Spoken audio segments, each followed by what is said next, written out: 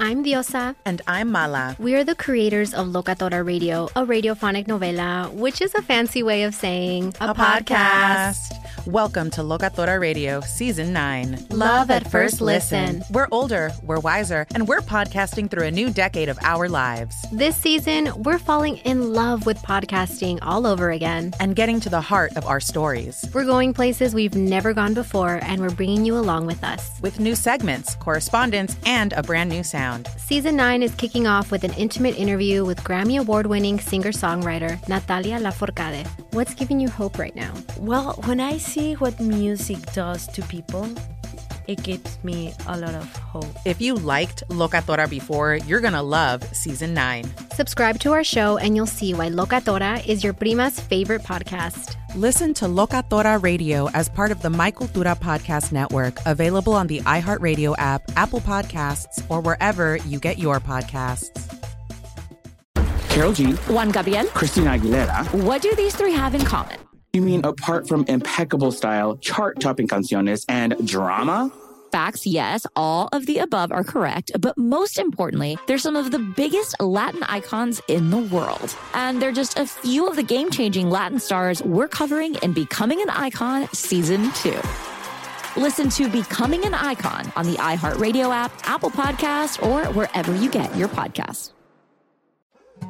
More Than a Movie is back with Season 2. I'm your host, Alex Fumero. And each week, I'm going to talk to the people behind your favorite movies. From The Godfather, Andy Garcia. He has the smarts of Vito, the temper of Sonny, the warmth of Fredo, and the coldness of Michael. To the legend behind La Bamba, Lou Diamond Phillips. When I walked in, I didn't think I had a shot at Richie because John Stamos' picture was already up on the wall. Listen to More Than a Movie on the iHeartRadio app, Apple Podcasts, or wherever you get your podcasts. You're listening to Fox Sports Radio. The Fox Sports Sunday train keeps rolling on. I'm Bernie Fratto coming to you live from the Las Vegas Fox Sports Radio studios on this cerulean blue sky Sunday afternoon in my best Vin Scully voice. It will take you up to 8 p.m. tonight as we've got a cornucopia of sports topics to tackle. We've only got 3 hours, so let's get busy. But before we get started, let's not forget that I'm backed up tonight by my all-star team of technical producer Rob Guerra, Bobo on the ones and twos, and Kevin Figures on the updates. Together, we'll take you on a fun ride for the whole family. So stick with us. We're here until 8 p.m. You know, the NFL preseason is now in full bloom. We're 18 days away from actual NFL games. And the one topic, the one theme, the one subject that has been the absolute, dominating the sports airwaves has been the rookie quarterback class, this current class of the rookies that have all now descended upon camp and have seen some action, and it's all about the scrutiny. It's all about the analysis. It's all about the predictions. And I would just say this, that when it comes down to assessing each one of these individuals, there are personal feelings and there are objective truths. And that's where we begin. And so if we go by team, the theme tonight, as I take a look at these quarterbacks and give you my thoughts from the perspective of someone who covered the Detroit Lions for 10 years, I'm going to theme it, if I'm being honest. Here's what I mean by that. Let me start with the 49ers. Now, Jimmy G should be and will be your starter week one for Kyle Shanahan. He's 24-8 as a starter, and at least for right now, if he's healthy, he gives the 49ers the best chance to win. But if I'm being honest, the minute he gets hurt or falters, or if the team isn't winning, Trey Lance, well, he'll be in there faster than you can say Ghirardelli chocolate. Now, Trey Lance is the future, and he offers that dynamic athleticism, that mobility that Kyle Shanahan is drooling over. And when he's ready, he can pick up where Jimmy G leaves off. But if I'm being honest, Trey Lance currently is the furthest away from being NFL ready of all the rookie hotshot quarterbacks drafted in April. Yeah, I know. I saw the 49-yard strike last week to Trent Sherfield as Sherfield ran that deep curl route, and it resulted in an 80-yard TD pass. Well, it looked sort of sexy on film. But on many of his other passes, he was off target. He was not in rhythm. He looked uncomfortable to me. Frankly, for now, he looks like a guy who has all the physical talent in the world, but one who hasn't played the game in 2 years, and one who didn't exactly line up against the best competition in college. And as such, I believe his learning curve for processing pre-snap reads, making progressions, and not holding the ball too long is going to be steep. For real. Last week, Lance held the ball way too long. Trust me, he's a long ways away. We'll see what he does tonight. But he can get there. I'm just not sure when, but it's not going to be week 1. No matter what Trey Lance does in the preseason, if you overreact to the preseason, which a lot of people do, you'll do it at your own peril. Because when the regular season starts and the real bullets fly, Lance will see defensive looks and personnel groupings and trickery he's never seen. Opposing teams will rotate pass rushers. They'll drop 8, rush 3. They'll show blitzes. They'll shift. Defensive coordinators are smart. Lance is going to have to show that he can adapt. Quarterback is a position you play with your eyes. I get it. There are some of you folks out there that say, I just don't see the light. And for me to talk this way, I must be going to hell on a scholarship. You'll see. You don't learn this game overnight. They've been playing it a long time. The Patriots. All right. Cam Newton Thursday night, frankly, he looked terrific to me. I love the way he manipulated the pocket. He stepped up into the pocket. He stepped into his throws. He made his read progressions. He was accurate with velocity. He looked comfortable. He looked confident. He should. He's a former MVP. Now, I fully expect Cam to be under center week 1. But if I'm being honest, I have the feeling the leash might be short when the season starts. Now, see, Cam in his foundation, he's a power player. And New England is a power offense. Cam hasn't taken off to run yet, and he won't until the regular season. But he's not a spring chicken anymore, and he's going to get hit. He's going to put himself in harm's way, and it's hard for me to picture Cam being around in the second half of the season as a starter, but I'm keeping an open mind. In the meantime, Mac Jones is doing exactly what I knew he could do. Jones, in fact, in my opinion, is by far the most NFL ready of the bunch. He followed up a strong debut week 1 last week with 3 touchdown drives of 70 yards or longer against the Eagles Thursday night. Jones also led a 17-play, 91-yard drive in the second quarter and added scoring drives of 75 and 70 yards in the third quarter. The only drive in which Jones was behind center that didn't produce points, he threw a deep strike to receiver N'Keal Harry out of Arizona State. Now, that ball traveled 56 yards in the air. Beautiful feathery touch, right on the money, and N'Keal Harry proved, while he's earned the label, bust by not making the catch. Now, Mac Jones, to me, looks very competent. He looks very capable. But it's even more than that. From what I'm hearing, the coaching staff, they've challenged him. They keep throwing things at him, and he can handle it. He keeps answering the bell. His mechanics are good. He delivers the ball in a compact, effortless motion. He has zero issues about his ability to read and react to defensive coverages. He doesn't force throws under duress, and his ability to maneuver the pocket while keeping his eyes downfield are very advanced for someone this age. Now, for what it's worth, I want to dispel the notion.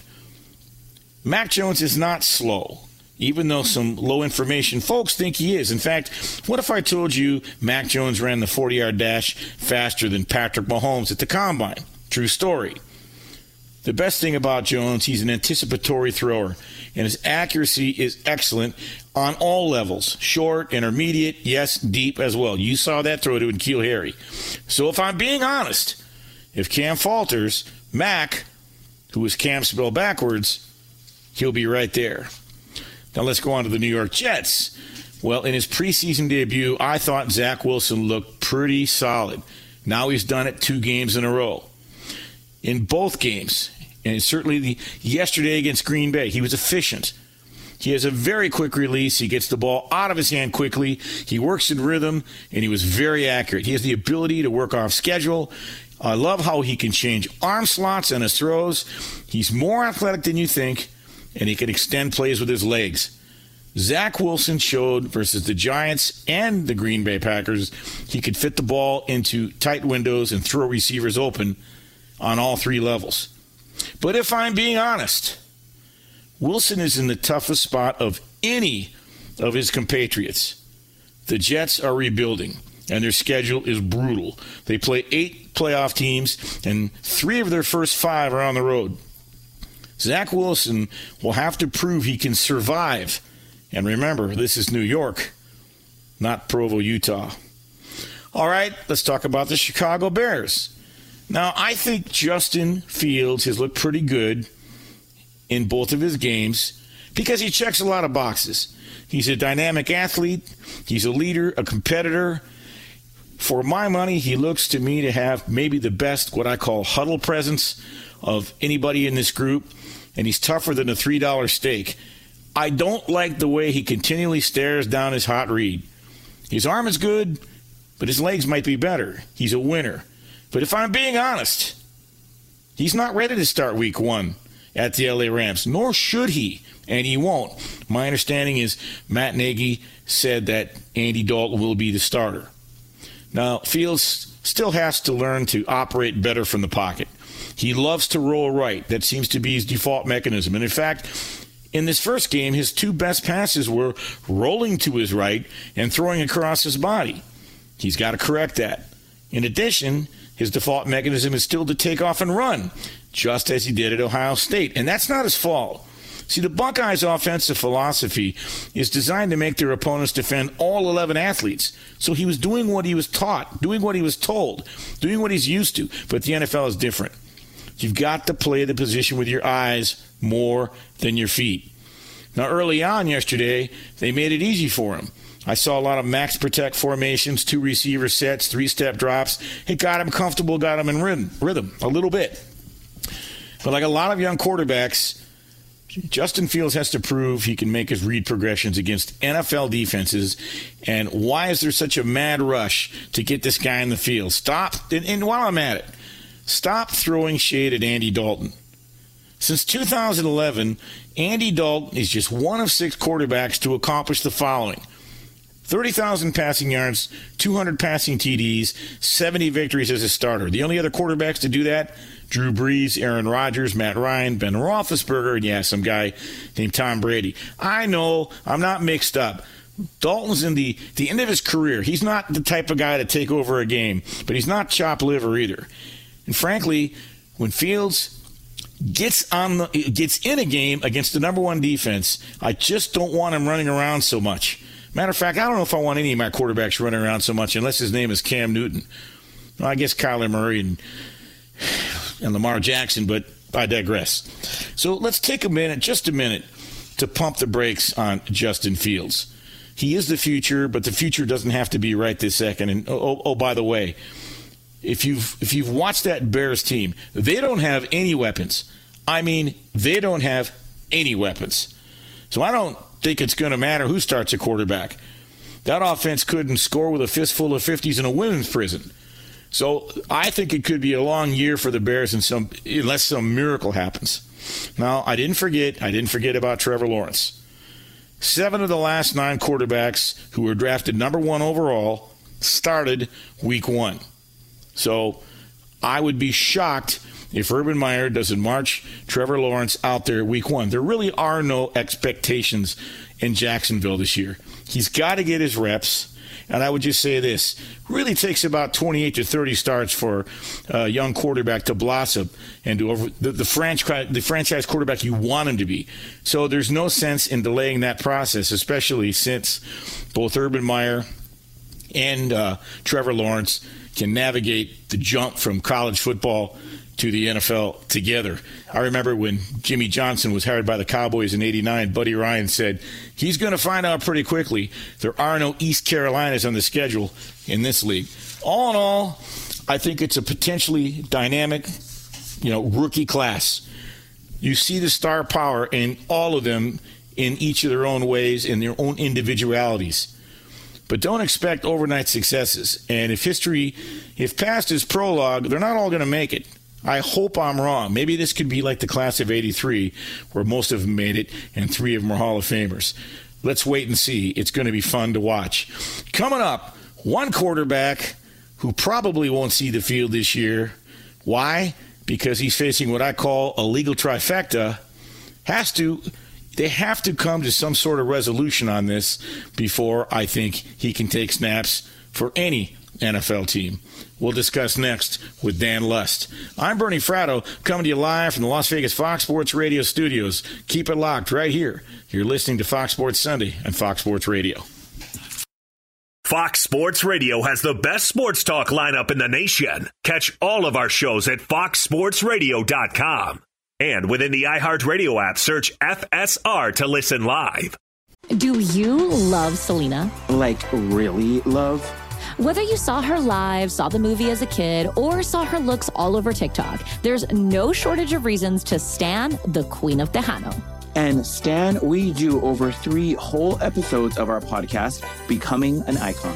We're reminiscing as lifelong Selena fans, sharing hot takes and telling her story. Listen to Becoming an Icon on America's #1 podcast network, iHeart. Open your free iHeart app and search Becoming an Icon.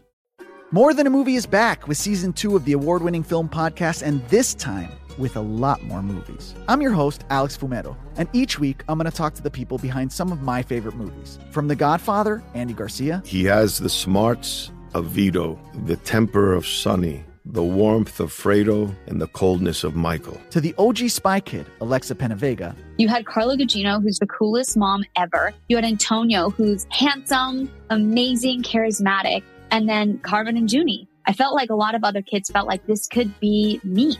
To the legend behind La Bamba, Lou Diamond Phillips. When I walked in, I didn't think I had a shot at Richie because John Stamos' picture was already up on the wall. Every episode will feature interviews with the biggest actors, directors, writers, and producers behind your favorite films and tap into the history of Latinos in film. Listen to More Than a Movie as part of the My Cultura podcast network, available on the iHeartRadio app, Apple Podcasts, or wherever you get your podcasts. I actually don't mind calling this a superfecta because you had the restraining order in there as well, which is kind of like quasi-civil criminal. And the grand jury. Yeah, so we got a lot of...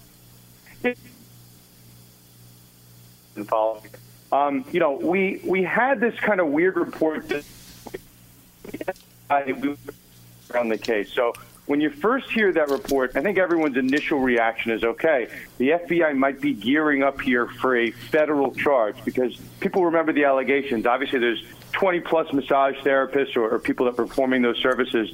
And again, the allegations of that massage kind of went awry on 20 different occasions.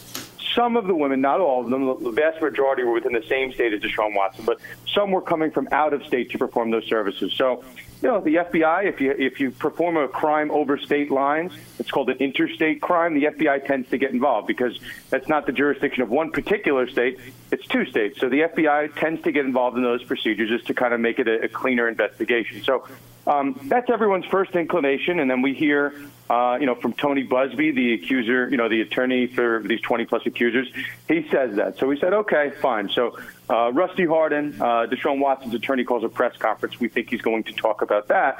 And then what we hear from Rusty Hardin is that the FBI not only has 1 file open on Deshaun Watson, they have a second file open on him. But in this other file, Deshaun Watson is actually the victim of what we're investigating as an alleged extortion attempt by one of these accusers. So, yeah, FBI has, questioned Deshaun Watson in his role as a potential victim if one of these accusers, potentially one of Tony Busby's clients, is extorting Deshaun Watson, which kind of adds a whole other level to this. It certainly does, and I'm glad you broke that down and made that distinction. Because if the FBI is looking at this in 2 ways, of course, right? What you just mentioned in terms of one of the plaintiffs could be subject to extortion. However, what's the burden of proof on that? How must they find evidence that would cause charges coming forth on something like that that would seem to be a lot of a he said, she said? Yeah, let's see. I find it a little odd that, I read the report, this is coming from Rusty Hardin. I don't think we're going to hear anything from the FBI. They're going to be very hush-hush. But I find it odd that it's just one accuser that's being, tied to a potential extortion plot, especially when the attorney, Tony Busby is representing all of the victims. I'm not sure how one is being separated for a potential extortion plot. So, anytime you have a crime in any context, with some exceptions, it's going to be beyond a reasonable doubt. But in a he said, she said type deal, right? You're going to have some type of evidence, some type of email, some type of text messages. So maybe that's what it is, right? Maybe that's what gets you there. Yeah, I mean, we'll see. I think it's a little trickier, but yeah, people are kind of wondering again, and I had the same question. How is one person separate and aside from the other 20? Again, just put your investigative hat on. That might mean that they have some dirt on one of the accusers that they don't have on anybody else. So it's very possible there's some type of text, some type of email that is traced back to that individual. Talking with Dan Lust, sports attorney, host of the podcast Conduct Detrimental. You hear him on these airwaves often. This is a weird situation, Dan. Typically, when the FBI is doing an investigation, you don't even know about it, much less hear an attorney comment on it. Having said that, I understand in the city of Houston, a grand jury has also been impaneled to take a look at whether or not some of these accusations criminally could be bound over for charges. What do you know about that development? Yeah, so this has been a pretty big week on the Deshaun Watson front. There are subpoenas that have gone out. Again, you want to believe the reports. I don't have any reason to think they're false. The attorneys have confirmed grand jury subpoenas have gone out. So there's an expression that lawyers have that even a grand jury can indict a ham sandwich. Now, what does that mean? It means that right? They're one of the great old lines, yeah. It's important here because a grand jury, there's no kind of evidentiary proceeding. The prosecutor can bring in whatever evidence they want. There's no opportunity for cross-examination. So they paint a very one-sided picture of the case, and everything comes in. So every bad fact against Deshaun Watson is going to come in. It's not going to be a he said, she said. It's going to be a she said type deal. So if a grand jury thinks there's enough, sufficient evidence to have some type of, criminal proceeding here, it's going to go forward. We had I spoke to a DA recently, and it's a ham sandwich type deal. It's not 100%, but maybe it's closer to like 85, 90%. And the subpoenas already have gone out for that grand jury. So to the extent it convenes, if you're a betting man, right, minus 450, minus 500, that, Watson's going to get hit with criminal charges sooner rather than later. Interesting, Dan, and I've always gotten a kick out of the ham sandwich line because I believe that the local prosecutors and district attorneys want to maintain their pristine 97% conviction rate. So having said that, the longer that this goes on in the local investigation, do you think that bodes well for Deshaun Watson or not so good for Deshaun Watson? I find it odd. I think the timing, I think odd's the right term. We go over across the sports landscape, and I imagine everyone listening to this is kind of familiar with what's going on with Trevor Bauer. Right? Trevor Bauer has been taken off of the field. And baseball's still in the middle of investigation. I think the DA over in Pasadena is still in the middle of their investigation. But Rob Manfred took, Trevor Bauer off the field. There's a game tomorrow. Trevor Bauer's not allowed to play. Meanwhile, for Deshaun Watson, right, there's a game tomorrow. Deshaun Watson's playing. He has not been placed on the commission's exempt list, which is a form of paid leave. Baseball has put Trevor Bauer on their form of it. So, this investigation keeps going. Roger Goodell tomorrow can put Watson on the, exempt list, take him off the field, but he has not. So, my 2 cents is that the longer this investigation goes, the more kind of questions are being raised. The accusers here put their cards on the table a long time ago. I don't know what the necessarily delay is. I don't know why it's been a couple months. But to your point, right, maybe why a DA is using the grand jury instead of just announcing charges on their own.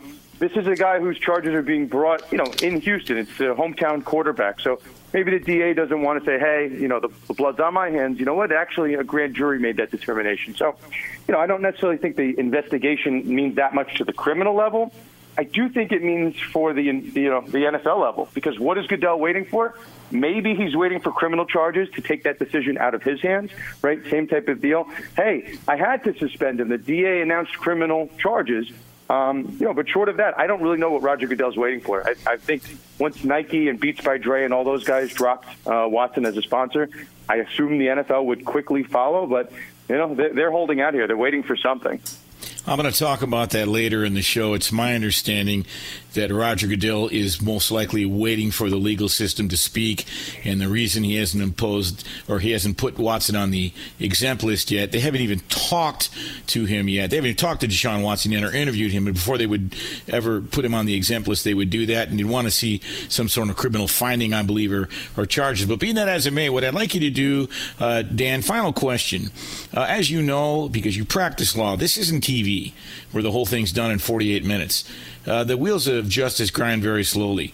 What would you put as a time frame to when this is completely adjudicated? I cannot see it happening in 2021. I think this stretches well into 2022. What are your thoughts?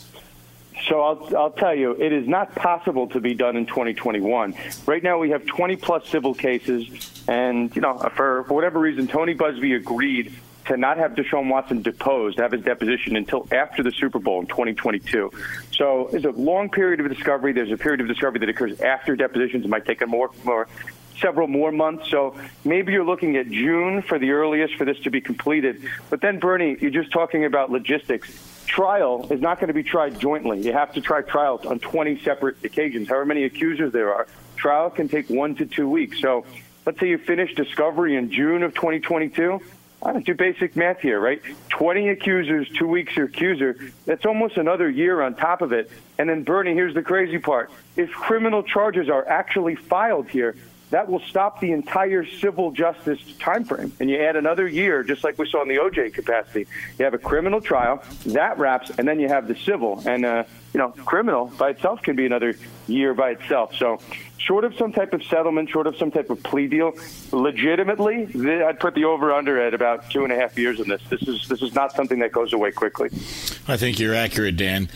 Appreciate your insights tonight so much. Dan, thanks for coming on. This is obviously a fluid situation. There seem to be new developments every several weeks. Have to get you on again. Thanks for your time tonight.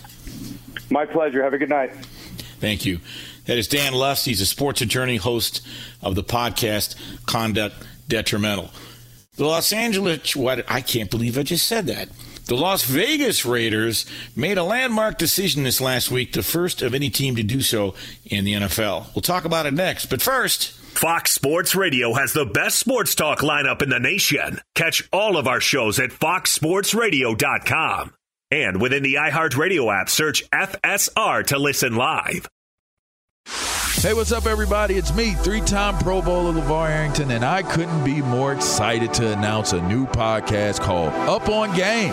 What is Up On Game, you ask? Along with my fellow Pro Bowler, TJ Houshmandzadeh, and Super Bowl champion, yep, that's right, Plexico Burress. You can only name a show with that type of talent on it, Up On Game. We're going to be sharing our real-life experiences loaded with teachable moments. Listen to Up On Game with me, LeVar Arrington, TJ Houshmandzadeh, and Plexico Burress on the iHeartRadio app, Apple Podcasts, or wherever you get your podcasts from.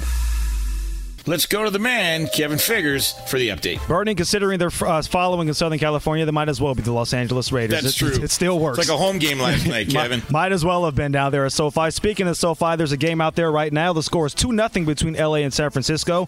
The Dodgers are not playing the Giants. The 49ers sacked Chargers quarterback Easton Stick in the end zone for a safety. Jimmy Garoppolo did get the start for San Francisco. He was intercepted by Asante Samuel Jr. in his only offensive series. Trey Lance came in relief. He was just intercepted in his second offensive series. He is 1 for 4 for 9 yards so far through the air. This game early in the second quarter. Earlier today, Cleveland defeated the Giants 17-13. Titans head coach Mike Vrabel, who is vaccinated, tested positive for COVID-19 after feeling mild symptoms yesterday. Colts quarterback Carson Wentz and lineman Quentin Nelson both likely to return to practice this week after recovering from foot surgeries. On the diamond, Cleveland a 2-0 lead over the Angels in the fourth inning in the Sunday night game. The Mets avoided a sweep by defeating the Dodgers 7-2.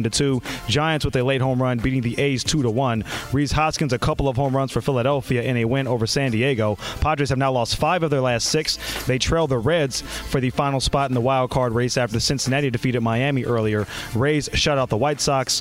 Brewers hammered Washington. Yankees, Twins, Red Sox, Rangers both postponed due to the hurricane in the Northeast. A couple of Little League World Series games also rescheduled. And in golf, the final round of the Northern Trust Open was postponed to tomorrow. Back to Bernie Fratto. Thanks so much, Kevin. Your update on Mike Vrabel is interesting because it's a nice segue into what took place here in Las Vegas last week. Following the mandate of Governor Steve Sisolak and in conjunction with his policies, the Las Vegas Raiders have now become the first team in the National Football League to implement a vaccine policy for fans during games, home games at Allegiant Stadium. I'm calling it vaccine or bust. The bottom line is, the Raiders are going to require all attendees to show proof a vaccination. Now, there's a free mobile app called Clear, and the way the process works, it's my understanding you upload your ID, your government-issued ID, driver's license, what have you, along with your vaccination card, and it's lodged and captured, and it appears on the app so that when you enter the stadium, you merely show your proof. And the vaccination requirement now, this will allow fans to enjoy Raiders games without wearing a mask, unless you're partially vaccinated. You can attend, but you'll have to wear a mask. Or let's say you decide to show up on game day, you haven't been vaccinated yet. There's going to be a pop-up vaccination clinic at every Raiders home game, and fans can get their shot and then go to the game, but then you still have to wear a mask. You following this? Now, one of the things owner Mark Davis did was say that his team would offer full refunds to season ticket holders who choose not to get vaccinated or rollovers to next season. He's admitted he's very concerned about losing fans over the vaccination requirement, but he described the situation as something bigger than any single person. What remains to be seen is the aftermarket ticket agencies, where so many Raider fans get their tickets before a game, coming into town, travel junkets and such. Will they be refunding? I don't know.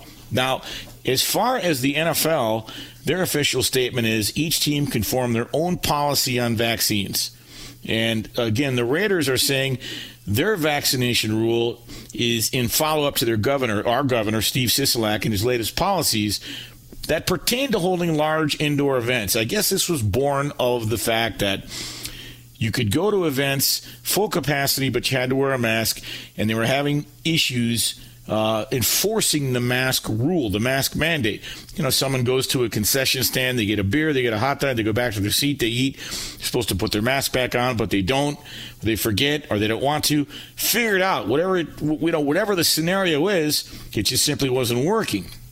But for now, the NFL says it's not considering a league-wide policy on vaccination, which they're going to allow teams in their local modalities with local officials and local health experts in each, city that the NFL is in to follow these guidelines along with whatever federal guidelines are.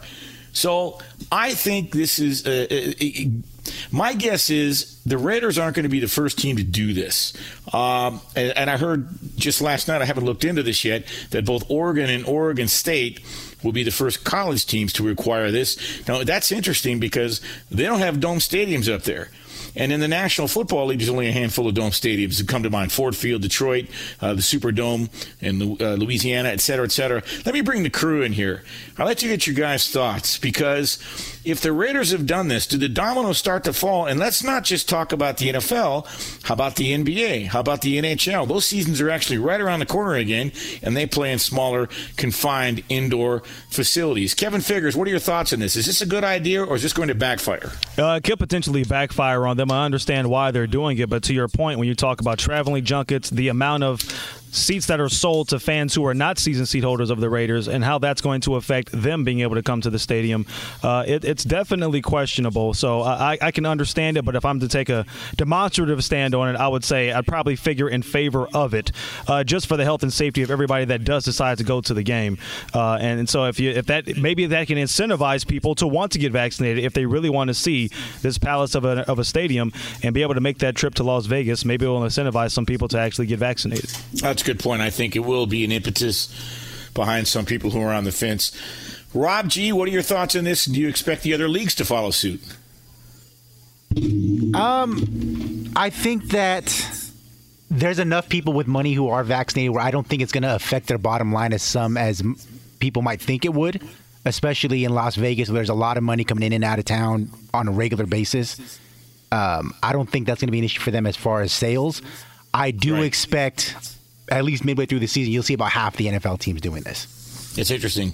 I think you might be right. I think you're going to see other cities follow suit and other sports follow suit. But to your point, to the folks who are giving up their tickets because they don't want to comply with this, I know there are people waiting in line to buy them in the secondary market.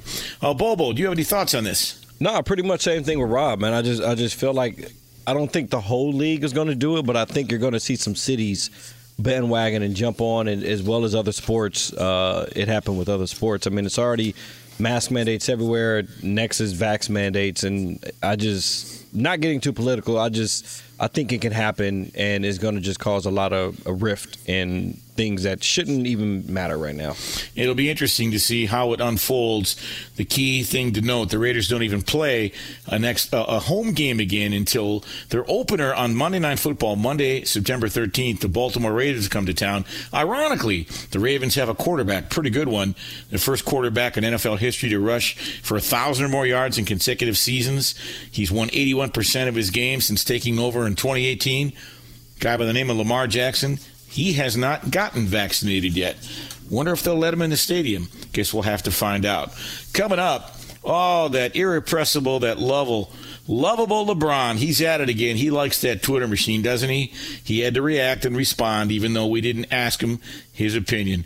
We'll talk about it next. I'm Bernie Fratto, coming to you live from the Las Vegas Fox Sports Radio studio. Stick and stay. Keep it locked. Don't go away. You're listening to Fox Sports Sunday on Fox Sports Radio. Fox Sports Radio has the best sports talk lineup in the nation. Catch all of our shows at foxsportsradio.com. And within the iHeartRadio app, search FSR to listen live. We're back on Fox Sports Sunday, Fox Sports Radio. I'm Bernie Fratto, coming to you live from the Las Vegas Fox Sports Radio studios. I want to remind you, Discover matches all the cash back you earn on your credit card at the end of your first year. It's amazing because Discover's accepted at 99% of the places in the U.S. to take credit cards. Learn more at discover.com/yes. 2021 Nielsen Report. Limitations apply. Oh, that lovable LeBron reminds me when I was in third grade. I was making faces at my teacher, Mrs. Birch, because I didn't like her. Well, she caught me. I was busted. She looked right at me when I was making the face, and she said, "Mr. Fratto, I was told when I was young by my parents that if I made faces when I grew up, my face would stick." I said, "Well, Mrs. Birch, you can't say you weren't warned. That didn't work out well for me." I mean, that's a story maybe for another day or maybe not. LeBron keeps making stank faces when he sees something he doesn't like and it's starting to stick. He did it again the other day in his response to this survey among 10 scouts and executives who voted whether or not Giannis and or Kevin Durant would be the best player in the NBA right now. And for what it's worth, the voting was evenly split.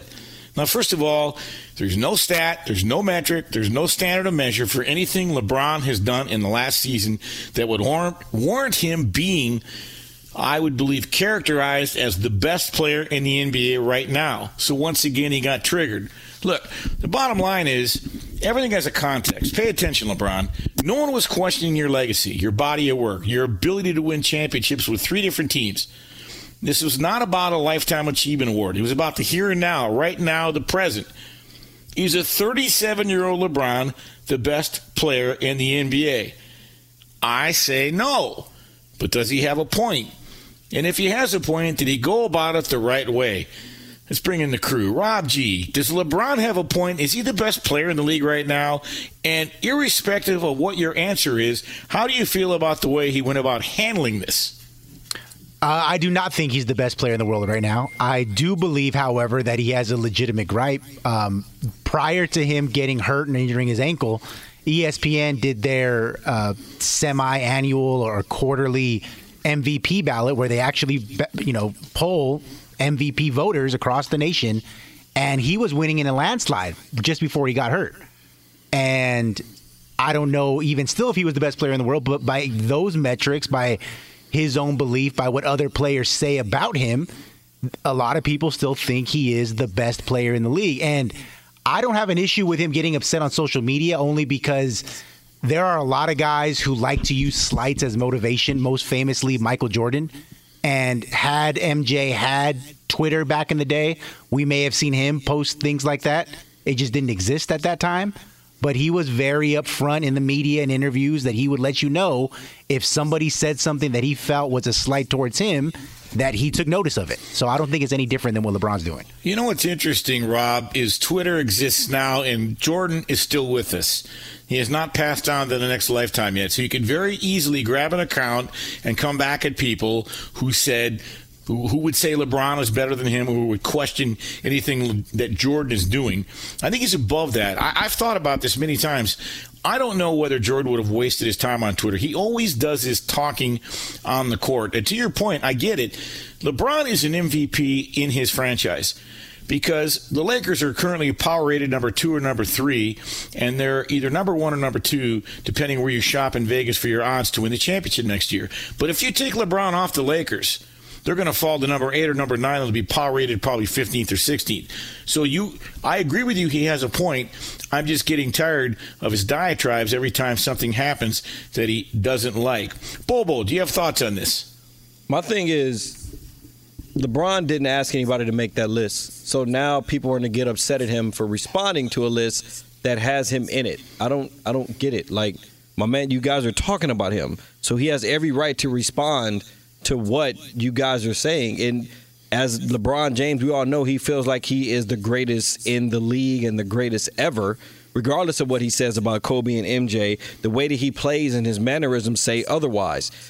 You say something about a man is going to have something back to say, regardless of the fact. And same thing that Rob G said as far as Michael Jordan. Michael Jordan always took gripes with stuff like that, but Twitter wasn't around back then, and I think Michael Jordan now is an older man, so him jumping on Twitter to now go back and say, hey, y'all remember when y'all said this about me, about the flu game? It's just not him. It's never been who he was. He, like you said just a second ago, all this trash talking was done on court or in a face-to-face interview. Let me respond to that, Bobo, because it's my understanding nobody said anything about LeBron. It was a situation where these 10 executives and scouts listed Giannis and Kevin Durant and voted on them. LeBron's name was never brought up. He responded to the fact he was left out. Same thing happened 2 years ago when they had a similar vote, only this time it involved Kawhi Leonard, Giannis, and James Harden. And he was left out then, too. Now, then he responded by going and winning a championship in the bubble in 2020. So maybe I've missed something, but no one was saying anything about LeBron, and therein lied the issue because he was upset that he was omitted. Well, if you have a situation where you see a list and your name is not on there and you feel like, wait a minute, man, I'm the best in the league, and y'all not going to bring me up in this situation, that's pretty much calling LeBron James out. Like, if you have something where nobody in the NBA right now currently has LeBron James accolades as far as the MVPs, the finals MVPs, the amount of rings that he has, and you have this list of the greatest current players and you see that your name is not on it, like, wait a minute, how y'all going to just shade me like that? Right. Well, I think it's a semantical conversation because the vote was who's the best player right now. Let me ask the crew, who's the best coach in the NFL? Anybody? Bobo? Right now? Belichick. Bingo. When's the last time Bill Belichick was coach of the year? 11 years ago. I was going to say 10. But he's won, 5 Super Bowls since then? So, look, I guess it's a situation where LeBron's got a body of work now. He responds to a lot of things. When he wasn't, consulted for the messages on the jerseys in the bubble, I could list a whole litany of things. I don't want to pile on the man. It's just this one struck me wrong. I'm like, come on, dude, your legacy is secure. If you got to respond to everything when they didn't even bring your name up, that's as wrong as rain on your wedding day. Here's your thoughts. I would also say when it comes to the body of work argument, it's not as if LeBron James had some significant drop-off last season from his production over the last 3 or 4. Now, it's not what he was doing, say, 8 years ago or so. So I do think he still has a legitimate stake in being discussed as the best player in the league. I personally think that Kevin Durant is better than him and maybe surpassed him, especially with the way that he played this past season coming off of injury. But it's not as if the gap is extremely wide at this point. So knowing how LeBron James operates, how many athletes, by the way, I would say, especially in the NBA, operate. Look, if Kevin Durant had not received any votes, do we believe that he would not have said something on social media, knowing how active he is? I just think it's kind of the nature of the beast when it comes to that league and that sport and how those players view themselves. And LeBron James has been no stranger to that throughout his career. So would I rather he not do it? Yes. Am I particularly bothered by it? Not really. I just take it as that's how LeBron James is. And if he feels it's a way to motivate himself, then more power to him. And Bernie, real quick, I don't mean to cut you off, but in the article, one of the anonymous execs did say, when he talked about why he has Giannis number 1, he says, you can also argue Durant and LeBron, but between injury and age, that's why I go with Giannis. And then later on, it says the only other name mentioned without getting a vote was LeBron James. Fair enough. And I think Bobo brought up a good point that if you're going to have a vote like this, let's not confine it to two people. Maybe they should have included more, and therein lies the issue. I do know they came down to Kevin Durant because they thought his performance was heroic in getting in during the playoffs and in the Olympics, and in Giannis won his first championship this year. So I think it was a victim of the moment, a vote for the president type of thing, not a Lifetime Achievement Award. Coming up, let's go back to Deshaun Watson. I'm going to tell you why Roger Goodell has stood mute and hasn't done anything. I'm Bernie Fratto. Stay with us. This is Fox Sports Sunday and Fox Sports Radio. Fox Sports Radio has the best sports talk lineup in the nation. Catch all of our shows at foxsportsradio.com. And within the iHeartRadio app, search FSR to listen live. Do you love Selena? Like, really love? Whether you saw her live, saw the movie as a kid, or saw her looks all over TikTok, there's no shortage of reasons to stan the Queen of Tejano. And Stan, we do over 3 whole episodes of our podcast, Becoming an Icon. We're reminiscing as lifelong Selena fans, sharing hot takes and telling her story. Listen to Becoming an Icon on America's #1 podcast network, iHeart. Open your free iHeart app and search Becoming an Icon. More Than a Movie is back with season 2 of the award-winning film podcast, and this time with a lot more movies. I'm your host, Alex Fumero, and each week I'm going to talk to the people behind some of my favorite movies. From The Godfather, Andy Garcia. He has the smarts of Vito, the temper of Sonny, the warmth of Fredo, and the coldness of Michael. To the OG Spy Kid, Alexa Penavega. You had Carla Gugino, who's the coolest mom ever. You had Antonio, who's handsome, amazing, charismatic. And then Carmen and Junie. I felt like a lot of other kids felt like this could be me. To the legend behind La Bamba, Lou Diamond Phillips. When I walked in, I didn't think I had a shot at Richie because John Stamos' picture was already up on the wall. Every episode will feature interviews with the biggest actors, directors, writers, and producers behind your favorite films and tap into the history of Latinos in film. Listen to More Than a Movie as part of the My Cultura podcast network, available on the iHeartRadio app, Apple Podcasts, or wherever you get your podcasts. Fox Sports Sunday rolls on. I'm Bernie Fratto. Coming to you live from the Las Vegas Fox Sports Radio studios. We'll take you up to 8 p.m. Pacific tonight and 11 a.m. Eastern. Talking a lot of NFL, talking LeBron, talking preseason. About 40 minutes ago, we had on Dan Lust, an attorney, with his own podcast, and we went down the road of the Deshaun Watson saga. What we primarily talked about were the legalities and what he's facing, what I call the trifecta, because there are civil lawsuits, there are potential criminal charges, and even the feds are looking into this if you follow the reports. So where's Roger Goodell in all this? Let me give you some perspective. You know, years ago, the legendary Willie Nelson found himself in hot water with the IRS, and when the IRS began seizing property as part of Nelson's penance, there was one item that Willie Nelson fought to keep. See, Willie Nelson really loves golf, and he dearly wanted to keep the golf course he had owned for many years that was adjacent to his home in Texas. And by the way, for the record, Willie got his way. He got to keep the golf course. The IRS didn't seize it. His prized golf course remained his. Now, a reporter got a hold of this story, and Willie Nelson consented to an interview, and the reporter wanted to know, what is the big deal? Why do you want this golf course so bad? And then Willie and the reporter kind of sat on the deck. They were overlooking the 18th hole. And Willie looked at him and says, you know the best thing about owning your own golf course? You get to decide par. He said, you see that 18th hole over there, that finishing hole? That hole is a par 14. And yesterday, I birdied it. Yeah, it's good to be the king, even if you can't golf. Well, see, when it comes to the NFL, Roger Goodell is like Willie Nelson's golf course. He gets to decide par. And over the many years, his actions have not only been decisive, sometimes swift, and sometimes draconian. And Roger Goodell has designs on making the NFL a $25 billion entity, and he's actually about halfway there, or a little more, and he'll be damned if he lets anybody damage the image of the Shield. Which brings us to the Deshaun Watson dilemma. And make no mistake, it's a dilemma. Because it seems from the outside looking in, Goodell is not comfortable, at least for now, with any decision he makes. He just doesn't know. He wants the legal system to handle their business first, before he makes a decision that would preclude Deshaun Watson from being on the field. Now, the NFL has been conducting their own investigation since April, but it's my understanding they haven't even interviewed Deshaun Watson yet. And until they at least interview him and talk to him, they're not going to put him on the commissioner's exempt list. By the way, you hear that tossed around a lot. I want to set the record straight on what the commissioner's exempt list is and how and when or why a player could potentially be placed on the commissioner's exempt list, which is really administrative leave, but you're paid while you are on administrative leave.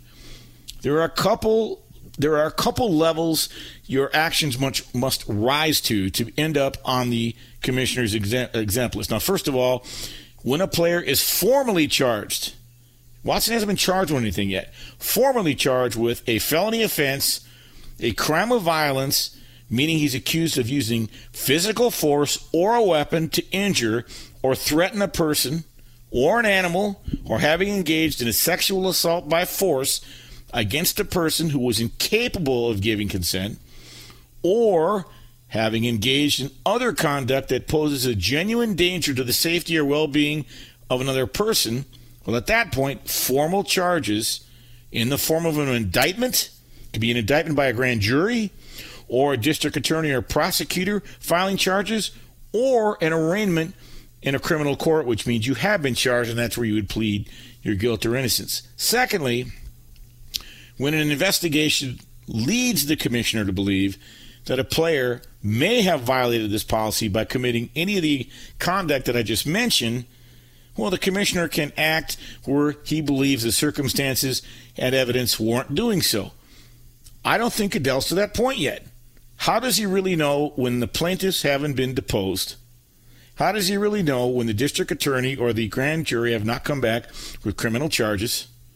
And how does he really know anything when this most recent situation with the FBI looking into whether or not even Deshaun Watson may have been the victim of this extortion?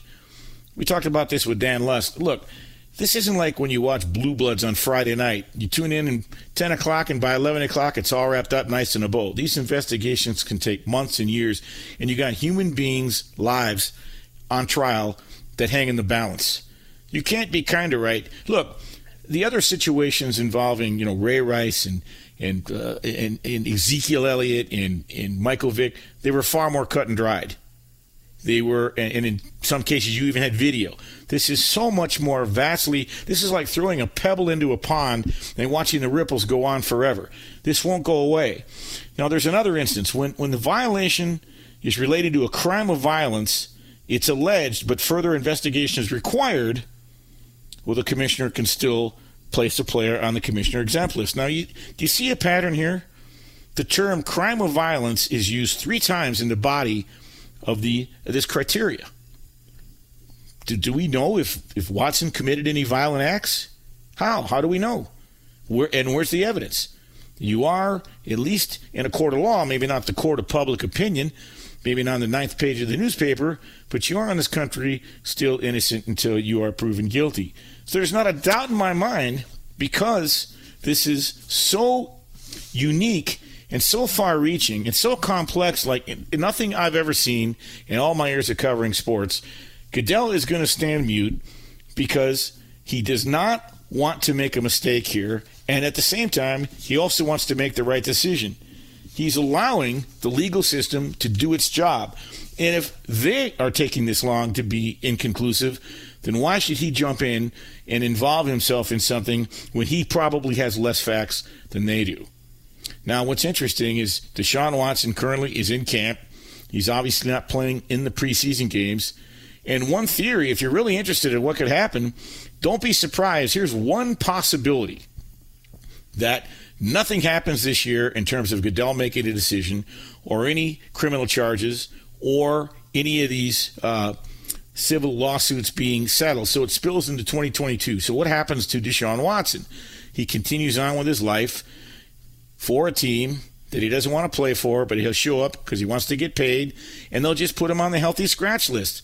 Every week, he'll be on the 53-man roster. He'll be on the healthy scratch list. This is the system. This is the way it works. Because There's a threshold for a situation like this, but it's not a may have violated the personal conduct policy.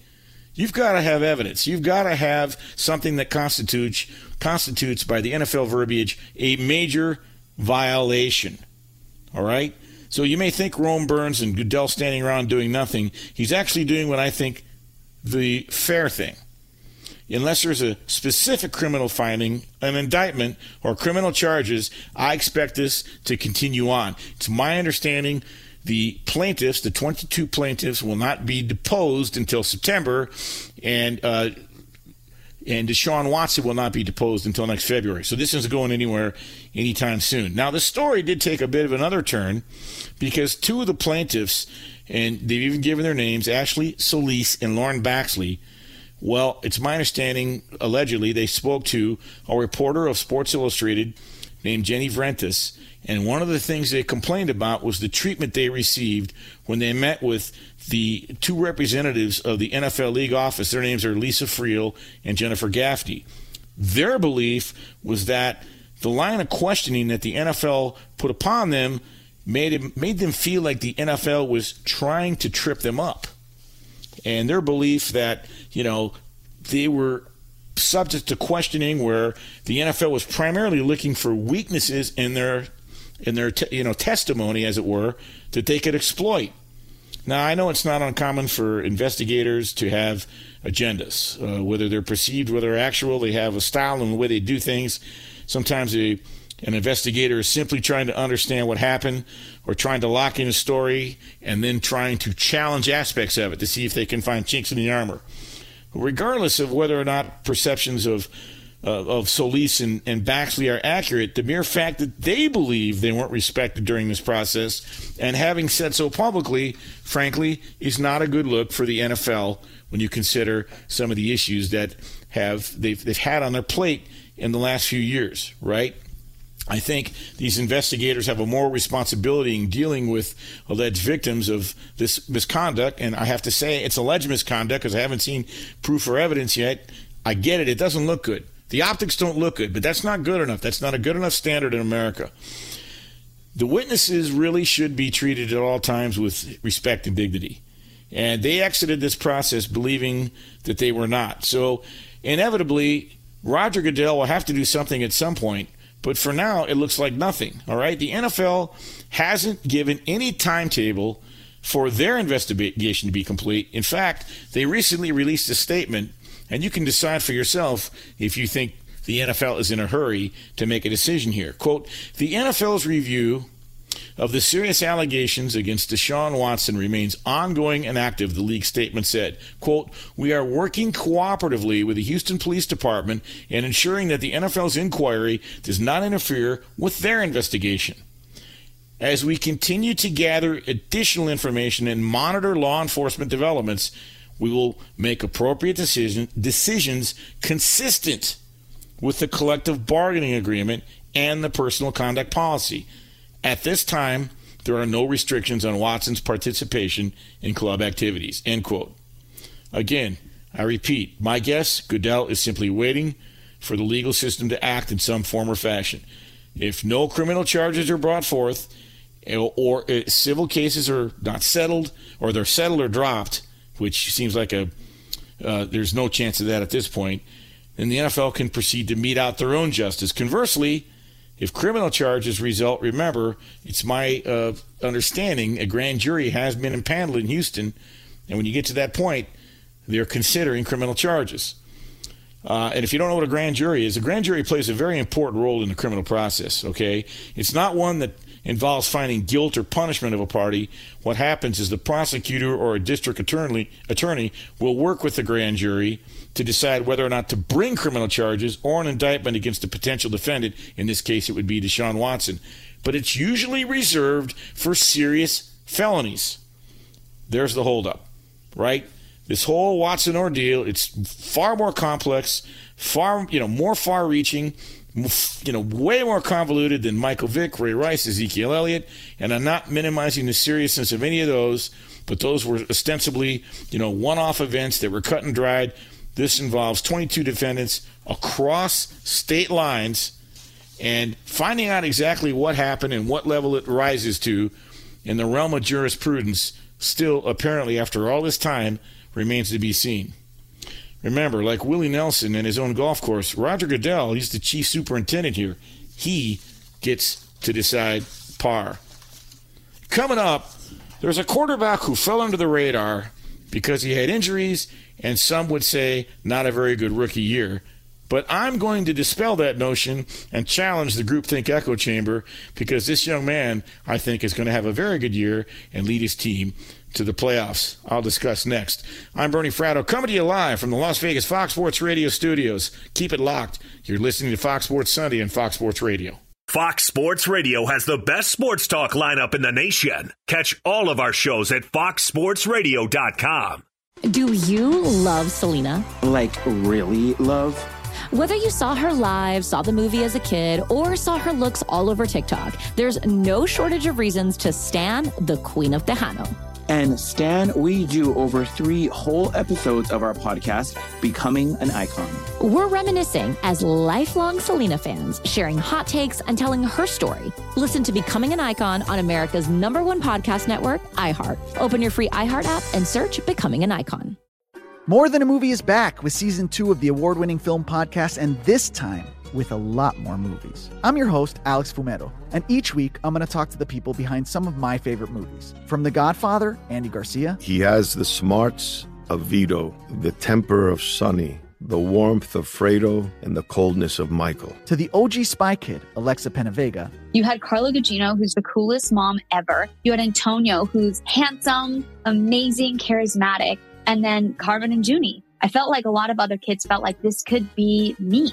To the legend behind La Bamba, Lou Diamond Phillips. When I walked in, I didn't think I had a shot at Richie because John Stamos' picture was already up on the wall. Every episode will feature interviews with the biggest actors, directors, writers, and producers behind your favorite films and tap into the history of Latinos in film. Listen to More Than a Movie as part of the My Cultura podcast network, available on the iHeart Radio app, Apple Podcasts, or wherever you get your podcasts. And within the iHeart Radio app, search FSR to listen live. We're back on Fox Sports Sunday, Fox Sports Radio. Bernie Fratto coming to you live from the Las Vegas Fox Sports Radio studios. We will take you up till 8 p.m. Pacific, 11 p.m. Eastern, talking a lot of football. Circle back to the NFL. Let's welcome in a gentleman, former National Football League defensive back, current analyst in the NFL. Say hello to Marcus Cromartie. Marcus, thanks for coming on Sunday night. Oh, no problem. I'm watching some preseason football right now. Great to be here. Good to have you. Hey, before I get to this rookie crop of quarterbacks, do you have a thought on the whole Deshaun Watson saga? As a player, a former player in the league, give us the viewpoint and perspective through the prism of how players view this. I mean, I think players kind of just want to play football. I know for Deshaun himself, he's been doing the right thing and typically staying out of the media for anything else. Because when he has everything going on already, the worst thing you can do is kind of, pile on that with other off-the-field distractions. So he's kind of just been wanting to play football, but there's just so much that we just don't know as a public that we can't even see, like, the end game to all this. I know he wants to play football. I don't know if he wants to play football for the Houston Texans, but I do know he wants to play football. And I'm just looking forward to all this ending because I know the players in the locker room are all wondering who's going to be our quarterback this year. No, that's true. It's covered a lot of good ground there. And the bottom line is there's so much we don't know. Think about that statement. We just don't know. You can't go on opinion, innuendo, and third-party conversation. I haven't seen evidence yet, but on the outside I would say it doesn't look good. All right, Marcus, let me ask you a question. You are a guy who was a DB. You know which quarterbacks you had a hard time playing against or which ones did a great job of making the read progressions. Who in this rookie class has caught your eye? I always have to look at quarterbacks who can extend the play with their legs. And so you look at Trey Lance and what he can do. I always had trouble playing against quarterbacks like Russell Wilson because, guys like Tyler Lockett can do 6-second routes and get open. And Russell's going to make sure he has the time to deliver that ball. So you see how Trey Lance can move throughout the pocket, how he can get outside the pocket, how he can make throws run. I think that's what the 49ers saw in him to make, his stock shoot up so much. I'm really intrigued to see how he's going to play. And I see the same thing from the Jets' young quarterback, Zach Wilson, I believe. And so those two quarterbacks, I just love the way they move out of the pocket and within the pocket. You bring up a very good point, Marcus, about Russell Wilson. The years I covered the Lions, whenever they would come upon a quarterback in their game the following week that could keep a play with his legs open, they'd say you have to make two game plans. The defensive game plan for the scheme, for the offense they run, and then the game plan for when the play breaks down and he takes off and runs. It's almost like two game plans. You experience some of that, I guess, against some of these running quarterbacks. Yeah, I mean, it's tough to play them because we have this word as a DB called plaster, and it's like, yes. when a receiver finishes his route, when a receiver finishes his route, you plaster them because it doesn't become. If you're in a cover for a zone and Wilson is scrambling for 10 seconds, you have to plaster to stay close to receiving and try.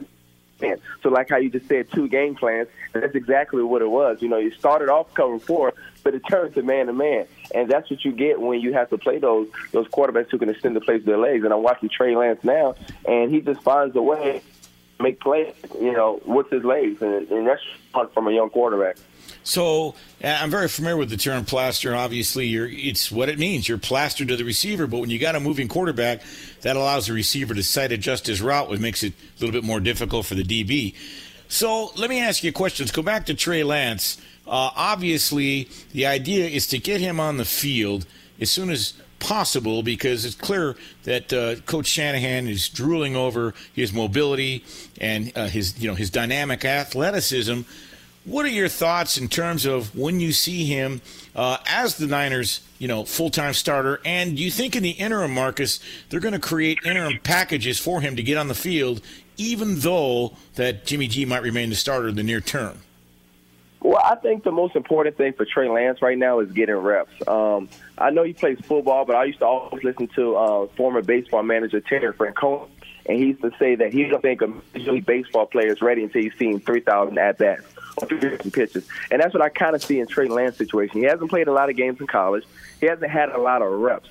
So you just want to get him, and you want to get his repetitions built up, and you're going to most likely do that through practice. And so I think it's going to be the Aaron Rodgers route, and he might have to sit for a year or maybe 2. And I don't think, Jimmy Garoppolo was the same quarterback who went to the Super Bowl, 2 years ago. So I don't think they're in a rush to play Trey Lance. I think they want to get him some NFL experience, and that means like playing in practice, playing against NFL teams, because he just didn't get that competition. I think your analogy the baseball analogy is outstanding. I played minor league baseball. Until you get about 1,400 at-bats, you're not sure what you're recognizing. You're right. The more reps he gets, he's going to be able to be more comfortable to make his pre-snap reads and process when the real bullets start to fly. Let's talk about some of the other quarterbacks, Marcus. Justin Fields, what have you seen with him in his first 2 games? Well, Justin Fields, he's going to have to be a gunslinger.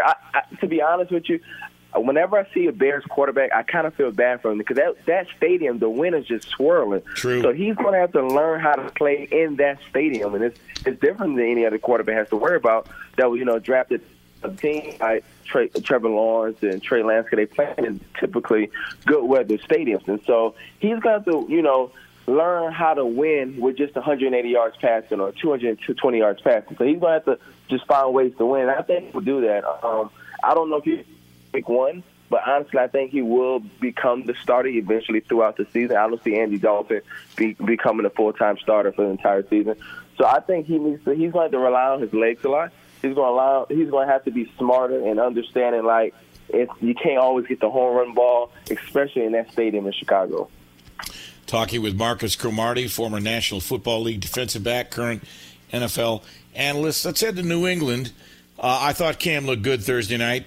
I thought he maneuvered the pocket well and made some throws, timing and rhythm. And you got Mac Jones, who also looks pretty good. Break down that competition and what you see. I see 2 quarterbacks who want to play Week 1. I mean, it's Cam's job to lose, but you can't ignore what Mac Jones has been doing. A lot of guys thought, okay, this is a guy who's played with NFL receivers throughout his whole college career.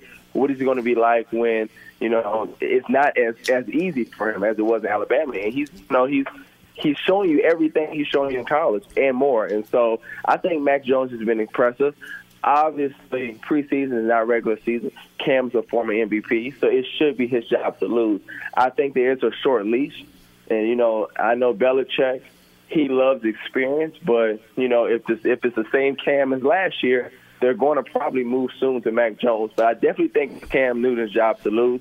I expect him to be the starter week 1. I expect him to be the starter as long as the Patriots have a winning record. So if they dip down to, 2 games under 500, I can see them, maybe pulling them. But as long as they're winning, I don't see Cam Newton not being a starter for the New England Patriots. No, I'm in complete agreement with that assessment, and I believe he will start week 1 against Miami. You've got to go with experience. Getting a win against another NFL team is very difficult. You've got to go with that experience week 1. Finally, before I let you run, talk about Trevor Lawrence in Jacksonville, how you think that's going to work out, because both him and Urban Meyer making the jump from the college ranks to the NFL. Well, honestly, I think it's going to be tough. And the reason why is, notoriously when you get the number 1 pick, it's not just a quarterback you need. You need help at a lot of positions because clearly you was the worst team in the NFL. And the Jacksonville just needs help at a lot of positions. And so they have a new coach. Obviously, you're going to have a new quarterback. And winning is a priority. And, things don't look good. A quarterback's skill level is based on how many times he wins. So I think it's going to be tough for them to win right away. It's going to be a process. I kind of see it as how John Gruden came into Oakland, and they're giving them time because it's not a quick fix. Jacksonville is not a quick fix. I don't see them winning 10, 11 games this season. But as long as they're better, right, as long as they're better than they was the year before, I think that would be a huge step, for Trevor Lawrence. All right, good stuff tonight, Marcus. Appreciate you coming on, and we'll talk to you again down the road. No, I appreciate you having me, man. I'm about to watch some football, man. Take care. Thanks so much. That is Marcus Cromartie, former National Football League defensive back, NFL analyst. He played at Wisconsin, ran out of time. I wanted to think what he thought about his Badgers this year. I think they're going to be pretty good, too. Coming up, the quarterback I'm going to defend, his nickname, well, it rhymes with Tua Tagovailoa. I'm going to share some things I bet you didn't know. Don't listen to the Groupthink Echo Chamber. This kid might be better than you think. But first, Fox Sports Radio has the best sports talk lineup in the nation. Catch all of our shows at foxsportsradio.com. And within the iHeartRadio app, search FSR to listen live. Hey, what's up, everybody? It's me, 3-time Pro Bowler LeVar Arrington, and I couldn't be more excited to announce a new podcast called Up On Game. What is Up On Game, you ask? Along with my fellow Pro Bowler, TJ Houshmandzadeh, and Super Bowl champion, yep, that's right, Plexico Burress. You can only name a show with that type of talent on it. Up On Game. We're going to be sharing our real-life experiences loaded with teachable moments. Listen to Up On Game with me, LeVar Arrington, TJ Houshmandzadeh, and Plexico Burress on the iHeartRadio app, Apple Podcasts, or wherever you get your podcasts from.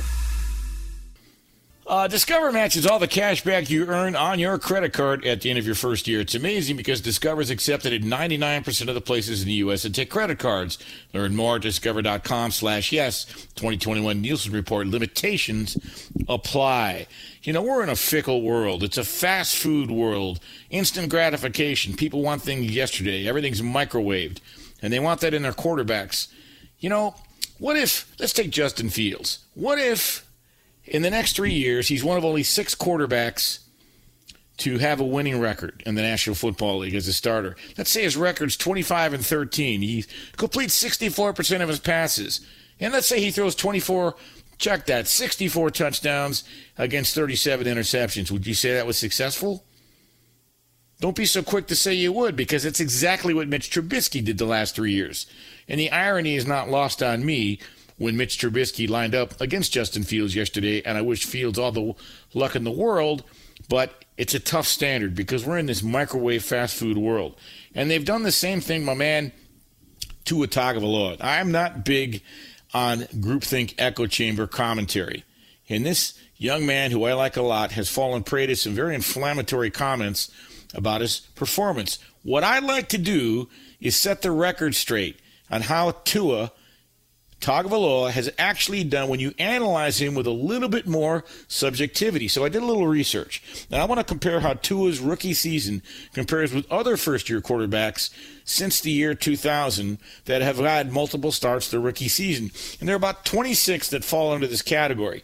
I didn't include Pat Mahomes, I didn't include Drew Brees, and I didn't include Tom Brady because they didn't start multiple games their rookie season. I'm talking about their rookie season. So they're not included in this analysis. But first, before I start, let me share with you the stats for Tua's rookie season. He started 9 games. He was 6-3 as a starter. He threw 11 touchdown passes against 5 interceptions. He had an 87.1 passer rating and threw for about 201 yards per game. And he's been getting destroyed. And remember, he had a terrible hip and ankle injury coming out of Alabama that I think took a full year to heal. So what if I told you that Josh Allen, who just got paid, he started 11 games his rookie season. His record was only 5-6. His passer rating was 67.9. Tua's was 87. Josh Allen only threw for 181 yards a game. Tua threw for 201. Josh Allen, 10 touchdowns, 12 interceptions. Now maybe you start to become a little bit more open-minded. How about Derek Carr? Derek Carr was 3-13 his rookie year, 76.6 passer rating, threw for about the same yards as Tua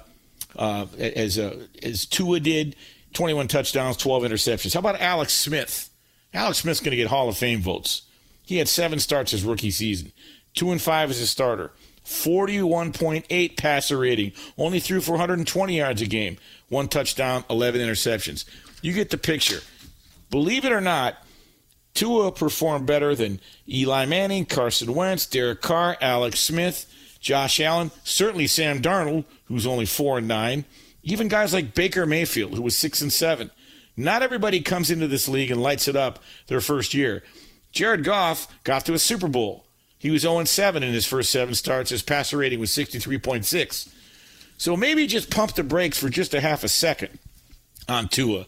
Because if you insert Tua, in summation, if you insert Tua among those 26 quarterbacks who started multiple games as rookies since the year 2000, he would rank 10th out of the 26th in passer rating, 18th in passing yards per game, and 8th best in win-loss record.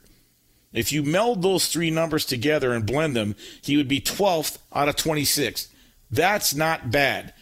Give this kid a chance. I actually think he's going to have a very good season this year. I really like what Brian Flores is doing down in Miami. Let's take it one step further.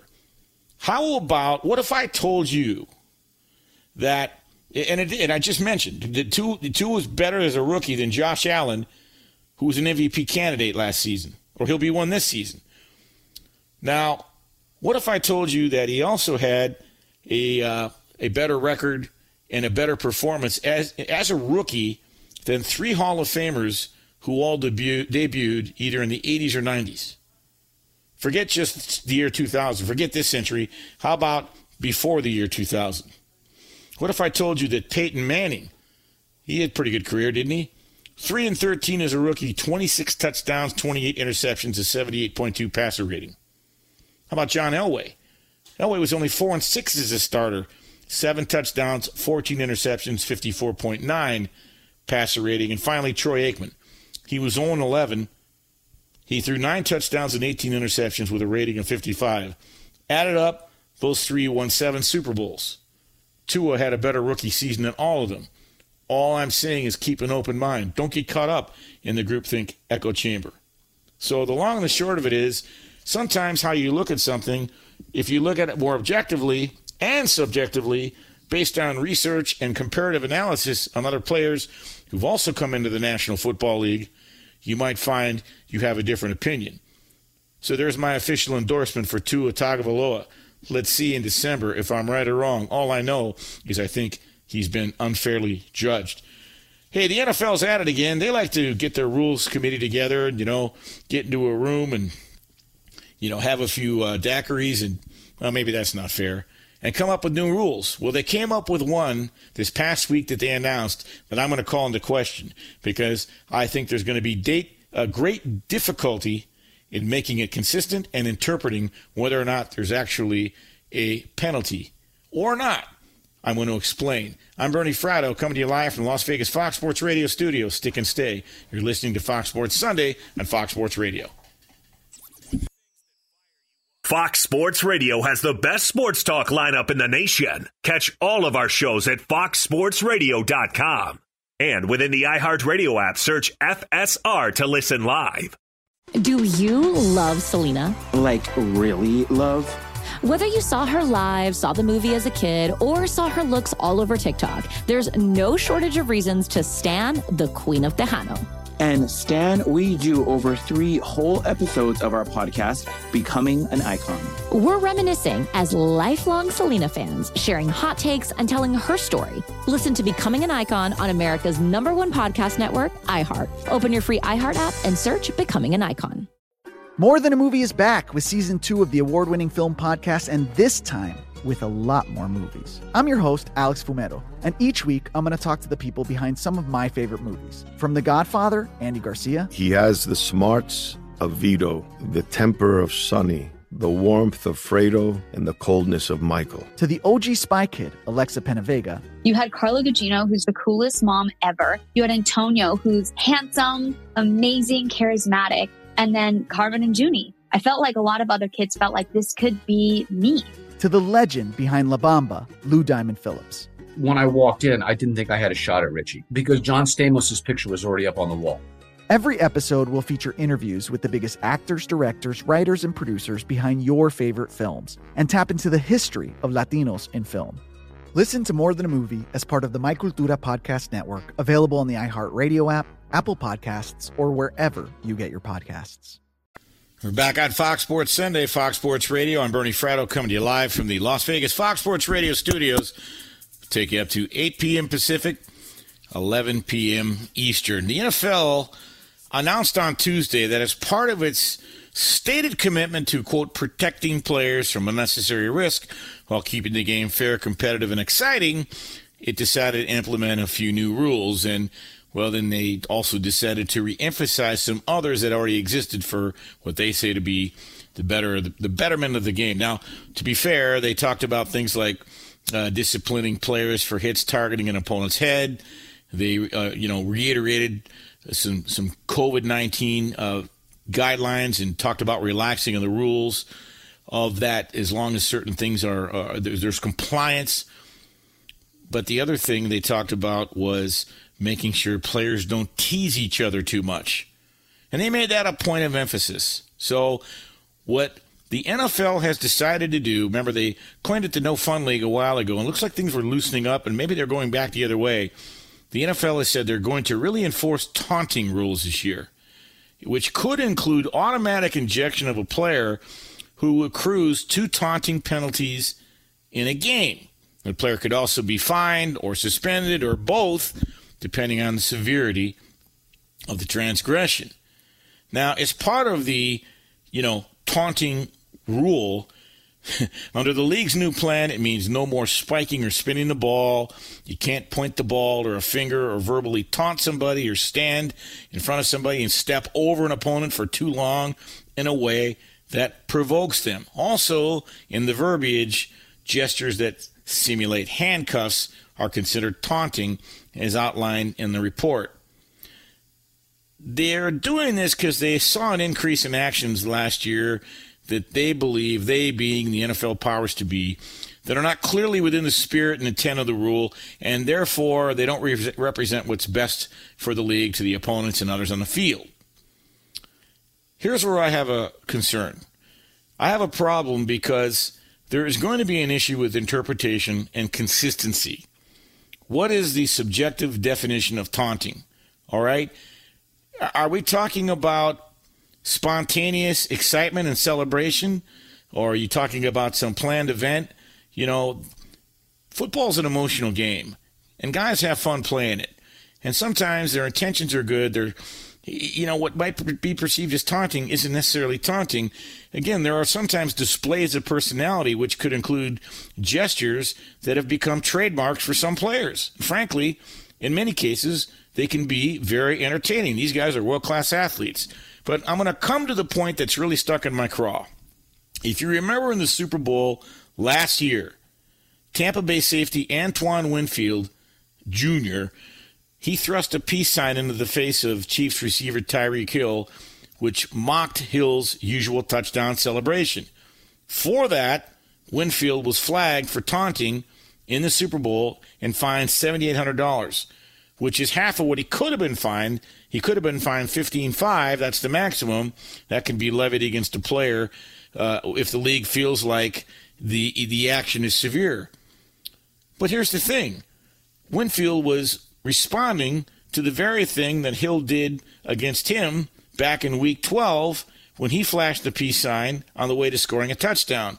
In that game, in Week 12, Tyreek Hill was not flagged for flashing a peace sign at Antoine Winfield. But yet when Winfield did it in the Super Bowl, he was flagged. That's the inconsistency. That's the interpretation. And I'm concerned. I don't want to create problems that don't exist yet and try to solve them. I don't want to overreact. What if your team is winning late in the game and something that you don't think is taunting, puts your opponent in field goal range, and you lose a game on a stupid penalty that's subject to interpretation? And you lose that game, and it's the one that might have put you in the wild card game. You're not going to forget it. Ask the people in New Orleans 3 years ago. They never got over the pass interference penalty that wasn't called. Let's bring the crew in here because I'd like to get your guys' take on this for the simple reason. I understand the spirit of the law. I can even understand the letter of the law. I'm not sure the interpretation and the execution. Are they asking for trouble? Is this going to lead to the law of unintended consequences? Kevin Figures, let's start with you. It definitely will, and this is always an issue when it comes to interpretative penalties, and there's no hard-line rule with something like that, and so one official can see something one way and one another way. I will say I don't know how large of an impact it will have because I don't know how often this happens, but to your point, it could be a big playoff game or a big divisional game where this does end up happening. It might be just one of those where they're over-aggressive to start, trying to set the course, trying to set course correct for what may happen for the season and just set a baseline for what they will and won't accept, and hopefully by the time we get halfway through the season, it won't be much of an issue. Robert Guerra, your thoughts? I totally agree with you and Kevin. I think that this is going to be one of those things. You see this a lot in the NBA, especially, where they'll say, like, in the preseason, we're going to really call the defensive 3-second rule. We're really going to harp on it. And then as the season goes on, they kind of tail it back a little bit.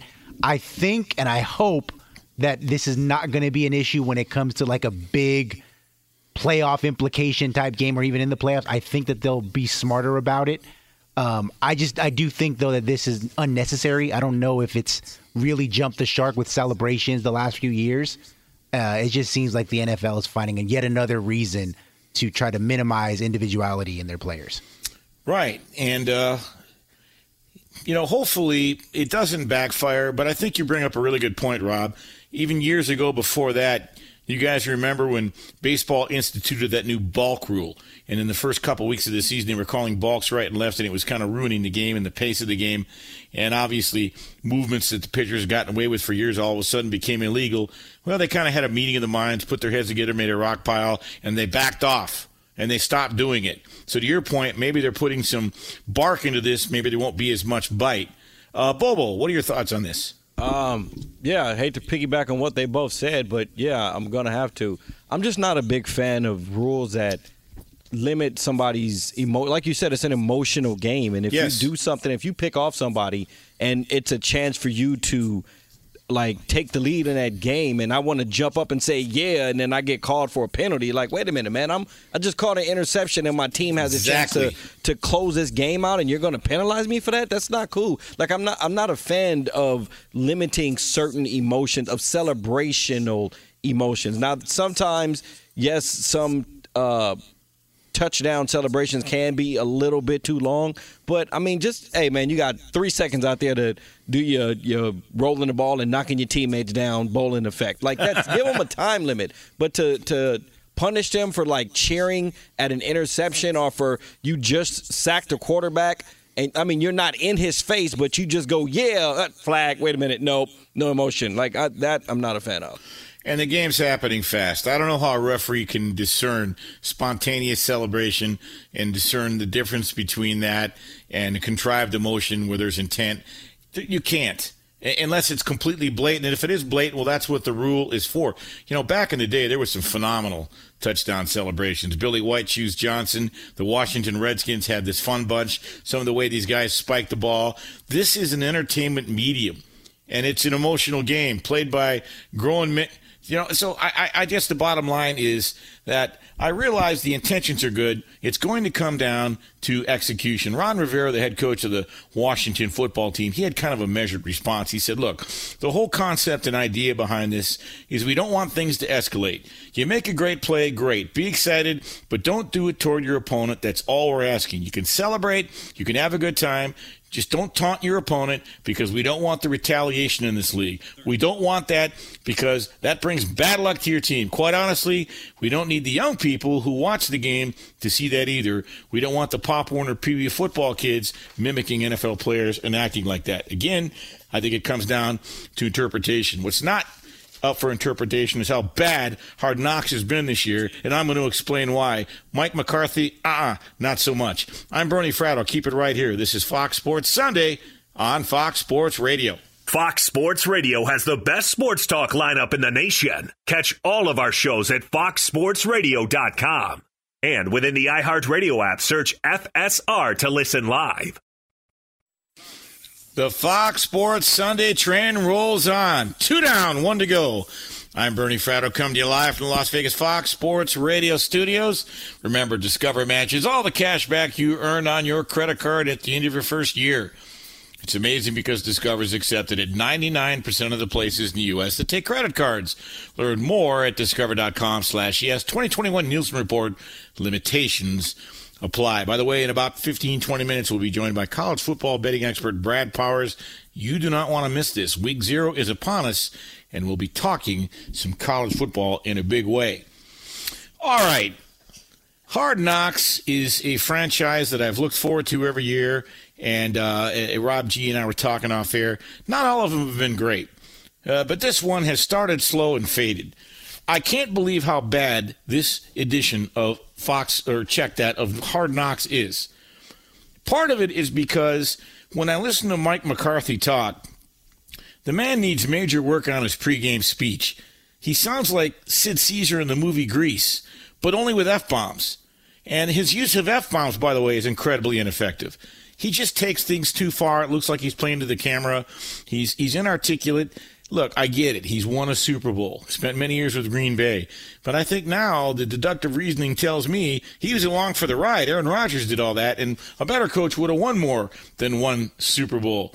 You know, in past years when I watched Hard Knocks, I got a real kick out of really intricate, nuanced conversations between position coaches and players. They were creative. They were entertaining.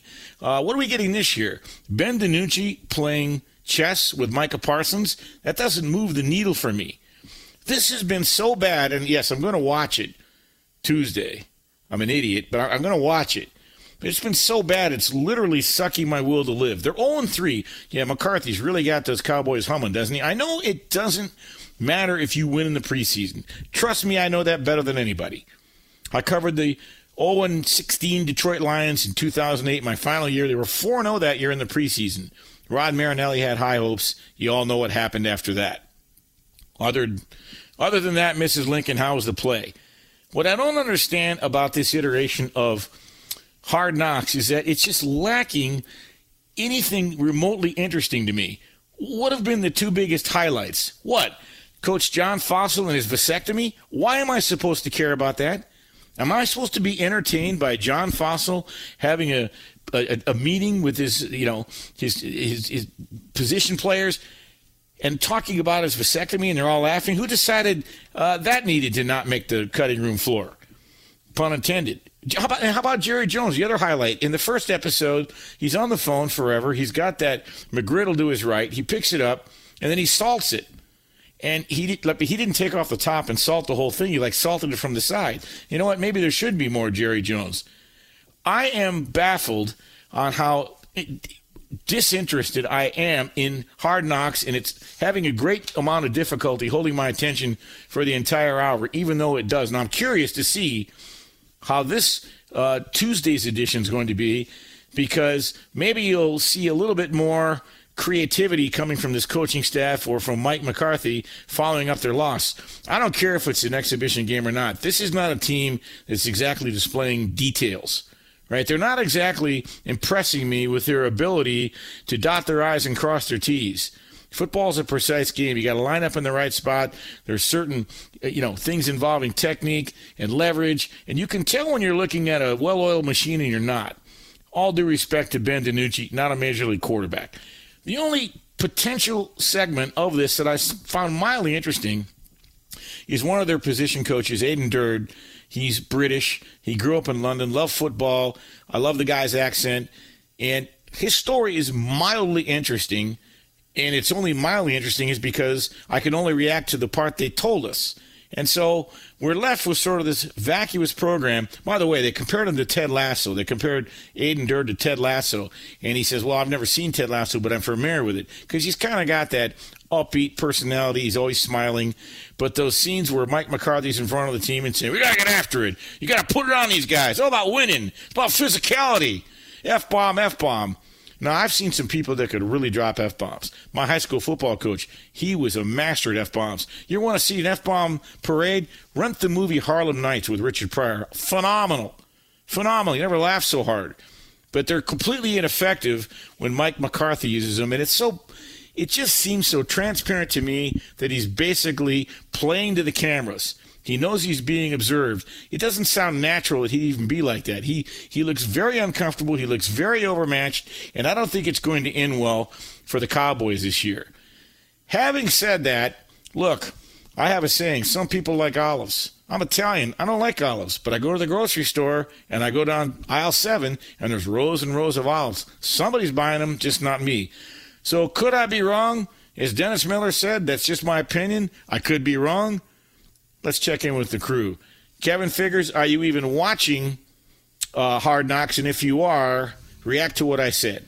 I have been watching, and I agree with you 100%. This has been extremely underwhelming for me. There just aren't a lot of compelling storylines for this team, which is odd because you think there would be with Dak Prescott and Ezekiel Elliott. I know the teams have certain say, all the say over what airs and what doesn't, but this is a trend I've noticed over the last couple of seasons with Hard Knocks.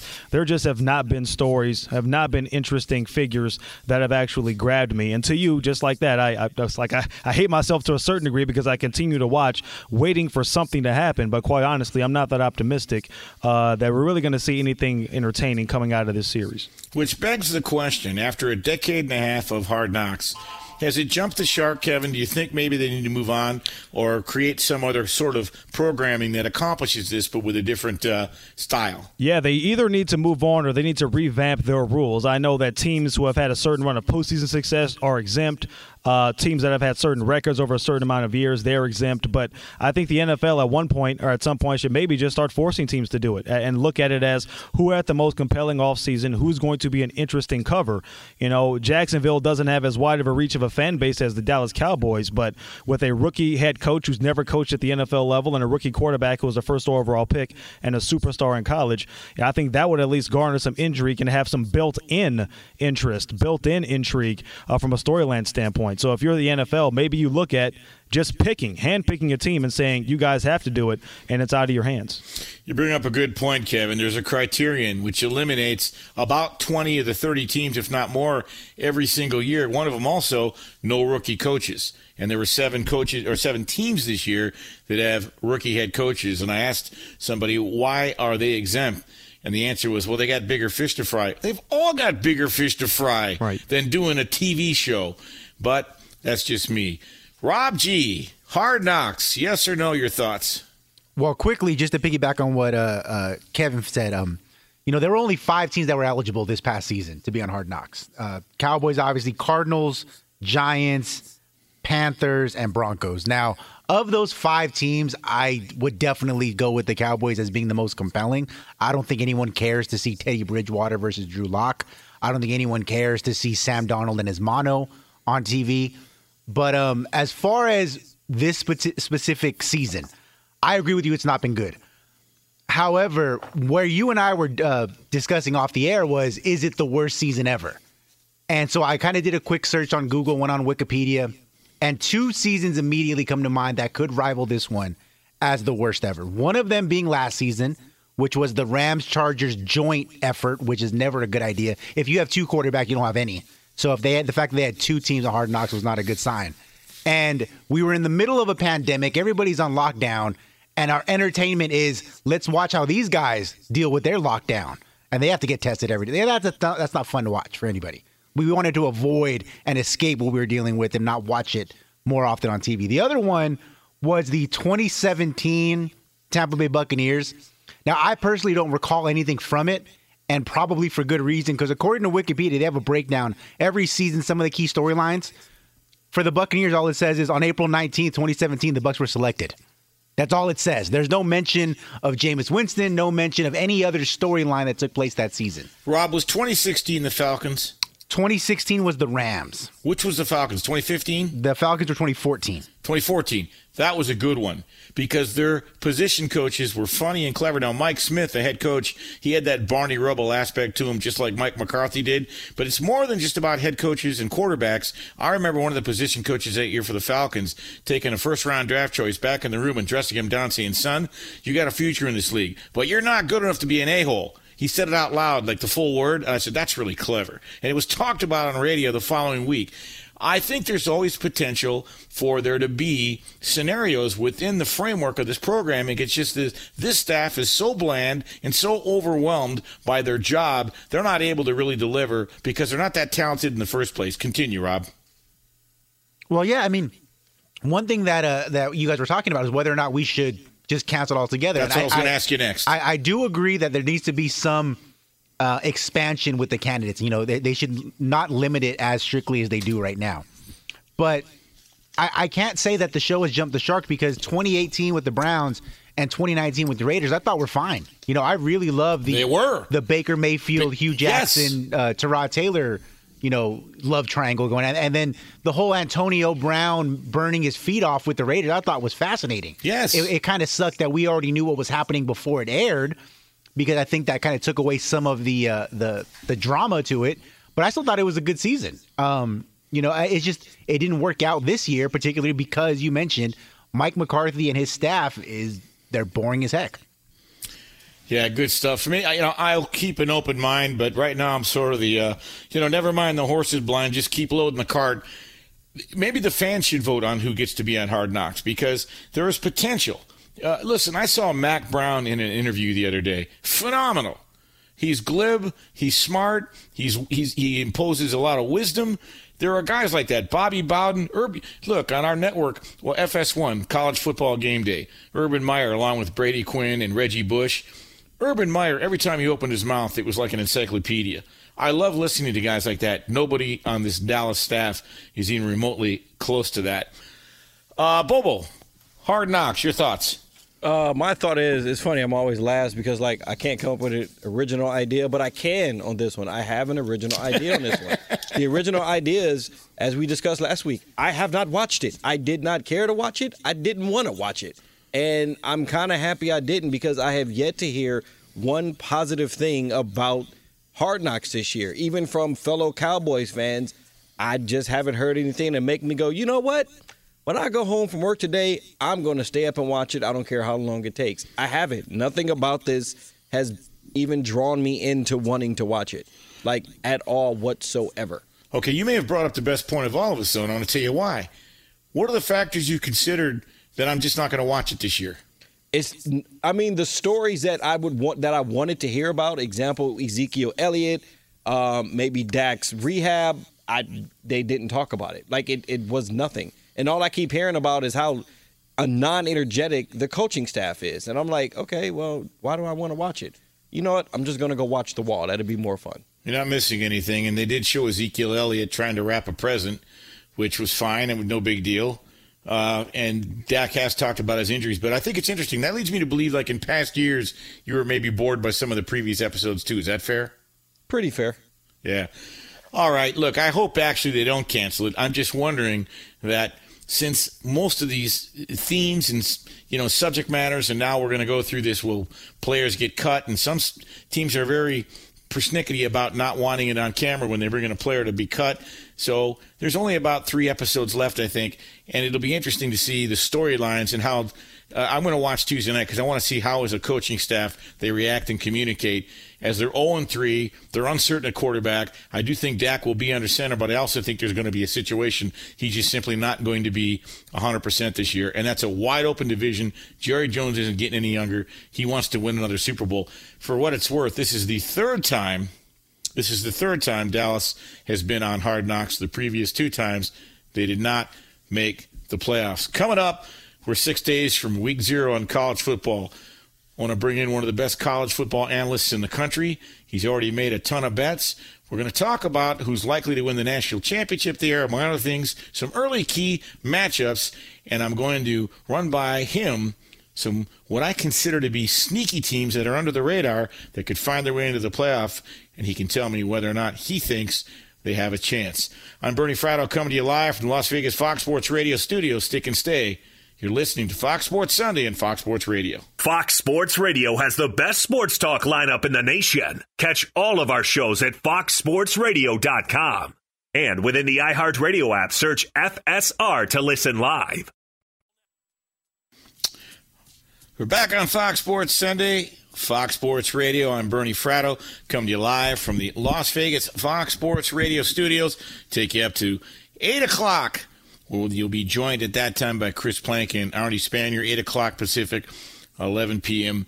Eastern. Remember, Discover matches all the cash back you earn on your credit card at the end of your first year. It's amazing because Discover accepted at 99% of the places in the U.S. that take credit cards. Learn more at discover.com/yes.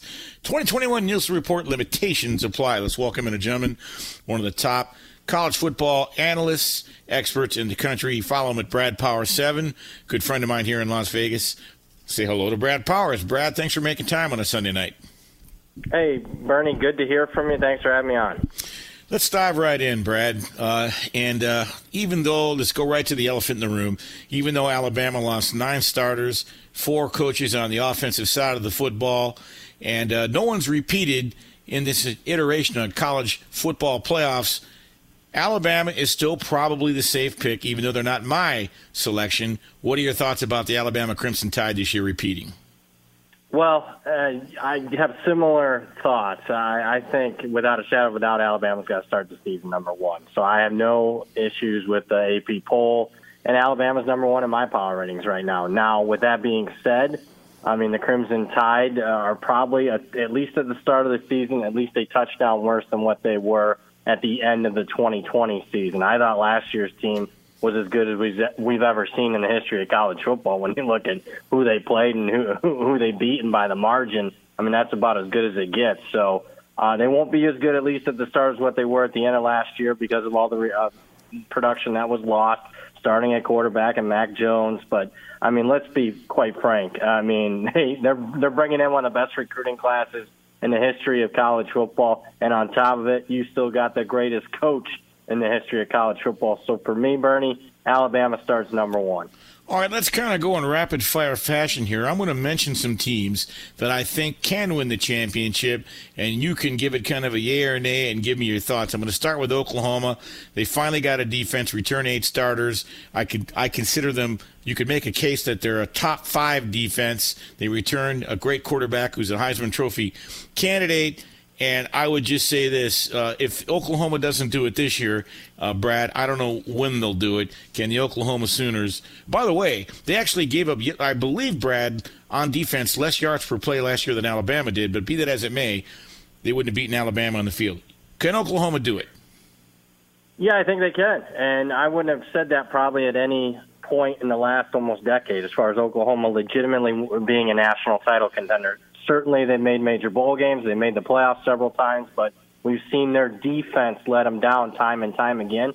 And the last couple of times they made the playoff, the Sooners haven't been competitive. I'm here to tell you now, if Oklahoma makes the college football playoff, I think they'll be more than competitive if they play in Alabama or Clemson or in Ohio State. And it starts with the defense, Bernie, the improvements that they've made. It's taken a while, but this is now, year 3 under their defensive coordinator, Alex Grinch. and it's the best Oklahoma defense in more than a decade. And because of that, the Sooners are a legitimate threat to win it all. Brad, we've got 95 teams with at least 17 starters back. We're going to have fans in the stands. I want to run a couple of teams by I think could be surprise teams. How about Washington in the Pac-12? Best offensive line in college football, 328 pounds per man, 10 starters back. Can Washington sneak up and win the Pac-12?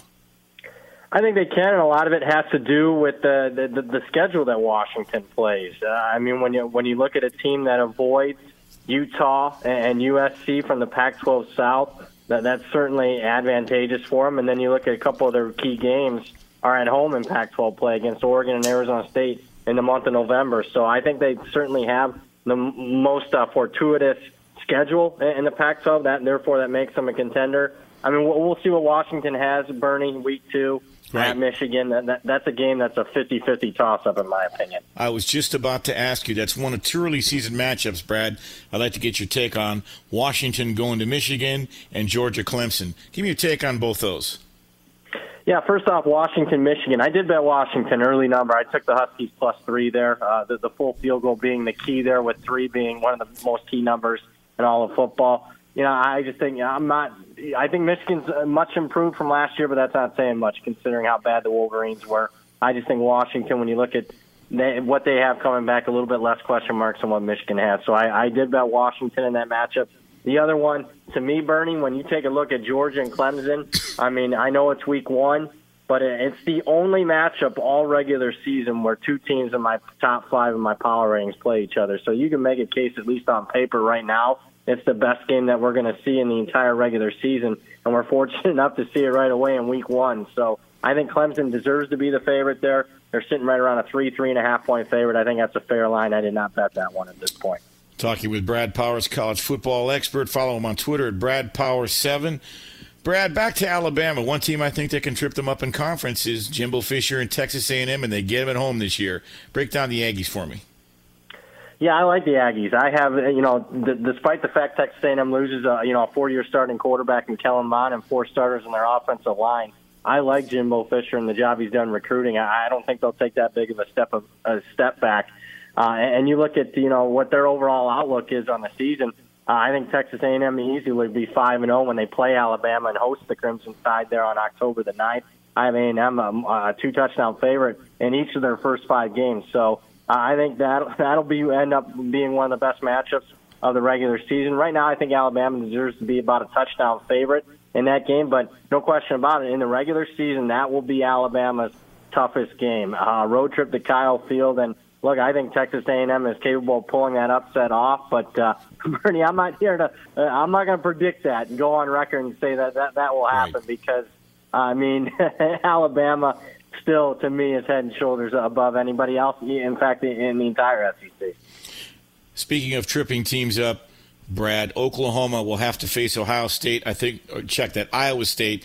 Matt Campbell's got talent on both sides of the ball. Can they live up to the hype? Can Iowa State live up to the hype this year? Well, on paper, they certainly look like they can. I mean, I have Iowa State. That's right, not Ohio State, Iowa State, number 6 in a preseason power poll. And again, this isn't an AP poll. This is who would be favored over who on a neutral field. Mm-hmm. And to have a team in a program like Iowa State, number 6 in a Vegas rating, I mean, I've never had that program that high. And look, 19 returning starters are coming off their best season that they've ever had. They won the Fiesta Bowl, beat Oklahoma once, and almost beat Oklahoma again in the Big 12 title game. Brock Purdy comes back for what seems like his 7th year as the starting quarterback. I love Matt Campbell. But the biggest question about Iowa State, Bernie, is this is a program now that has been the hunter. How do they handle all these preseason expectations? And now they're not sneaking up on anybody. Now you got teams like Texas and Oklahoma State and TCU that are going to be playing with a chip on their shoulder when they play Iowa State. So that's my biggest concern for the Cyclones. Well put. Heavy is the head who wears the crown. Let's go to Ohio State. I think I'm hearing great things about C.J. Stroud. They're loaded, 2 of the best receivers in the country. Do you expect them to mow through the Big Ten?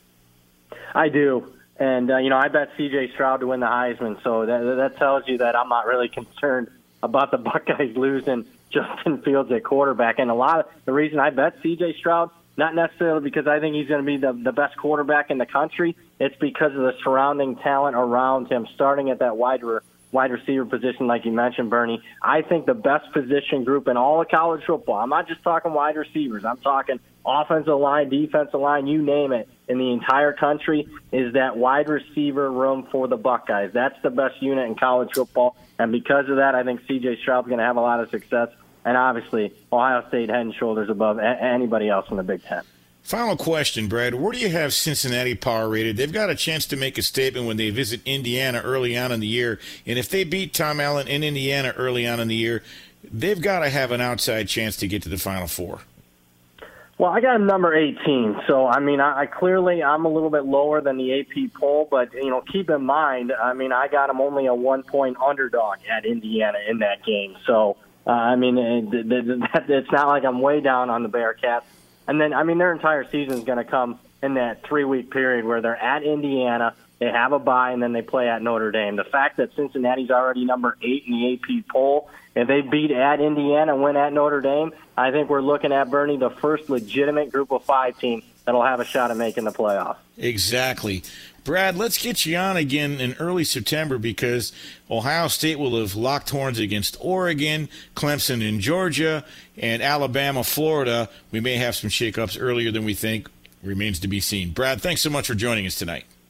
Hey, thanks for having me on, Bernie. Take care. It's Brad Powers. Follow him at Brad Powers 7, one of the most respected handicappers, college football experts here in Las Vegas. Coming up, do you mess with perfection? Field of Dreams? Well, the franchise is going to take a different turn here, and while I'm curious to see what might happen, I'm a little concerned that they don't leave well enough alone. But first, Fox Sports Radio has the best sports talk lineup in the nation. Catch all of our shows at foxsportsradio.com. And within the iHeartRadio app, search FSR to listen live. Hey, what's up, everybody? It's me, 3-time Pro Bowler LeVar Arrington, and I couldn't be more excited to announce a new podcast called Up On Game. What is Up On Game, you ask? Along with my fellow Pro Bowler, TJ Houshmandzadeh, and Super Bowl champion, yep, that's right, Plexico Burress. You can only name a show with that type of talent on it. Up On Game. We're going to be sharing our real-life experiences loaded with teachable moments. Listen to Up On Game with me, LeVar Arrington, TJ Houshmandzadeh, and Plexico Burress on the iHeartRadio app, Apple Podcasts, or wherever you get your podcasts from. If you saw last week the game in Dyersville, Iowa, between the Yankees and White Sox, for the most part, I think it galvanized the nation for at least one night and reminded us of the power of the movie Field of Dreams. And on the heels of last week's successful game at the Field of Dreams in Iowa, two things happened. They've now scheduled a second game. It's planned for 2022 between the Cubs and the Cincinnati Reds. I think it's a good idea. Why not? But they did something else. Peacock announced it's going to develop the movie into a TV drama series written by a gentleman named Mike Schur, and he's got quite a resume. He created The Good Life and Parks and Recreation, two very successful shows on NBC, so they've got good pedigree, but I'm not sure if I'm down with this. Field of Dreams was a standalone phenomenon that really, managed to capture the magic in the most organic way of the subject matter, baseball time, fathers and sons, redemption, unresolved conflict. I don't think you try to parlay that whimsical feeling and try to recreate and simulate that iconic vibe by creating a weekly TV series, right? There's a reason there was no sequel to movies like E.T. or The Natural. Sometimes you just don't mess with perfection. On the other hand, if you go to the well one too many times and you might regret it. However, I could be wrong. As I said earlier, I don't eat olives, but somebody's buying them because when I go to the grocery store, I see rows and rows and cans of olives. So let's bring in the crew on this. First of all, the game itself. Bobo, will you watch the game next year? And then what do you think about this offshoot of a full-blown TV series following up on a movie that was made 32 years ago? Will I watch the game next year? Yes, I did catch it. Like I said, I caught a piece of this year, and I was amazed. It was captivating. Will I watch the TV show? No. And I do think it's a bad idea simply because name the last great baseball TV show, like sitcom-wise or That's drama-wise. a great point. There wasn't one. Like you think about the one that Fox did called Pitch, which had the female pitcher. It lasted one season and they canceled it like 5 episodes in. Like Yeah, I don't think the Bronx Zoo was pretty good. You remember that? But that was on HBO, I think. But that was a while ago. Like that was a while ago, long time ago. Like I'm talking about like recently. Like is baseball? I mean, it's a great sport. It's a worldwide sport, but is a TV show captivative enough to keep audiences locked in for a couple of seasons? Because I guess in TV and in television, you need at least 4 seasons to be considered successful. I agree with that. Well, they issued a statement that what they're trying to do with the series is, quote, reimagine the mixture of family, baseball, Iowa, and magic that made the movie so enduring and so beloved. But when you walked into the movie Field of Dreams, you didn't know what you're walking into. It kind of hits you in the face magically. You can't recreate that magic. You see what I'm saying, Bobo? 100%. You're not going to recreate it. Like, it was something that was at its time, had never been done before, and now you're trying to recreate something. And, I mean, don't get me wrong, there has been movies that have converted into great TV shows. I just don't think this is going to be one of them. Kevin Figures, your thoughts. Will you watch the baseball game, and just what are your general thoughts about the concept of a TV series to try to recapture the magic of Field of Dreams? I'll definitely watch the game. I was riveted by the one we had this year. Was spectacular. So I'm hoping they turn this into an annual event because it looked like a great atmosphere and obviously a phenomenal finish. The actual TV show, no. I have zero interest, and I'm not a huge fan of all of these remakes that we've had over the last, I'd say, 6 or 7 years, just in general, across genres when it comes to this. I understand that Peacock, I guess, is trying to ride the wave of momentum, if you want to call it that, off of what happened this past game. But to Bobo's point, generally speaking, especially from a TV series standpoint, unless it's like some sort of spoof, like Eastbound and Down or Brockmire or something. You're effing out. Yeah, exactly. Katie Powers. How many, which are great shows, by the way. I love both of them. But how serious baseball television shows and series? I can't really think of one, to be honest with you, over the last 20 years. Not to say over all of time. And I don't really think there's a giant clamoring for it now. Yeah, I don't know that there is. I think you leave well enough alone. You don't go to the well one too many times. Rob G., will you watch the show? Or maybe will you watch the show if there's taunting? Yeah, it'd make it a lot better. In all seriousness, will you watch the game and will you watch the show? I will watch the game. I don't think I'll be as excited as I was this year because the novelty will have obviously worn off. I think that what's made it so cool, this first time was I don't think I've ever seen that before. As far as the TV show, I don't even think that Field of Dreams, the movie, was that great. I don't even think it's like one of the top 3 or 4 baseball movies ever. So I think that this is one of those situations, like what Kevin said, where these streaming services there's so many of them now that they're all hit up for content. And, some guy was in a room and said, hey, this was a big hit for Fox. Let's make it a TV show. Yeah, great idea. And then it'll be out for 4 episodes and it'll get canceled. Yeah, that's my fear, that they try to recapture that magic. I know I keep repeating myself. You used a really good word there, novelty. This was one hell of a novelty. But now, if you go back to the well a second time, you really run the risk of trying to follow something that was darn near perfection for a lot of people and making it now a stain on your legacy. It's like the comedian who stands on the stage and tells one too many jokes. You know where I'm going with that. I would hate to see the legacy of the Field of Dreams franchise be stained by that by trying to, again, go to the well one too many times. All right, Brady versus Belichick. I'm going to settle the argument. I got receipts, I got stats, I got data. Who was more responsible for the wins and the Super Bowls the last 2 decades in New England? I'm going to tell you. I'm Bernie Fratto coming to you live from the Las Vegas Fox Sports Radio studios. Don't go away. You're listening to Fox Sports Sunday on Fox Sports Radio. Fox Sports Radio has the best sports talk lineup in the nation. Catch all of our shows at foxsportsradio.com. And within the iHeartRadio app, search FSR to listen live. We're back on Fox Sports Sunday, Fox Sports Radio. I'm Bernie Fratto coming to you live from the Las Vegas Fox Sports Radio studios. And before I go any further, I want to thank my broadcast team for all their great work and teamwork tonight. There'll be Bobo on all the 1s and 2s, Robert Guerra, our technical producer, and, of course, Kevin Figures on the updates. Thanks so much, guys. Could not do this show without the support of this great team. Speaking of teams, Brady and Belichick were a team for 2 decades. I know a thing or two about Tom Brady because I was there at WTK in Ann Arbor when Tom Brady was coming up through the ranks and told Lloyd Carr he should have started, and Tom said, worry about yourself. One thing led to another. Lloyd told him that, actually. Brady is a winner, okay? And you all know that. But the debate, since Brady headed to Tampa Bay and Belichick stayed in New England, obviously, was who really gets credit for this incredible amount of success and repeated success over the better part of 2 decades. Unreal. For the record, before I get into this Brady-Belichick comparison, I've never once said Tom Brady was the greatest football player in the history of the National Football League. I think Jim Brown was. Jim Brown was 6'2", 232, and he played at an era when linemen weighed 240, and you were never going to catch him from behind. He had incredible athleticism, size, durability. He was incredibly powerful. He was fast. And he, by the way, he's probably the greatest lacrosse player in the history of lacrosse. 9 seasons in the NFL, never missed a game, averaged 100 yards a game.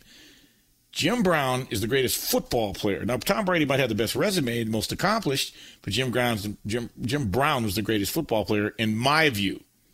The greatest head coach in any sport of any in any era. Easy for me. Scotty Bowman. Scotty Bowman in the National Hockey League not only won 9 Stanley Cups, he did it with 3 different teams in 3 different eras. And when I was there in Detroit, he won 3 different Stanley Cups with the Red Wings using 3 different goalies. This just doesn't happen. So those are your best. I never once said Bill Belichick's the greatest head coach in history. Although, again, it's back to like arguing your favorite noodle in a plate of spaghetti. As Bill Russell said, don't argue eras, don't argue, ghosts. It's not worth it.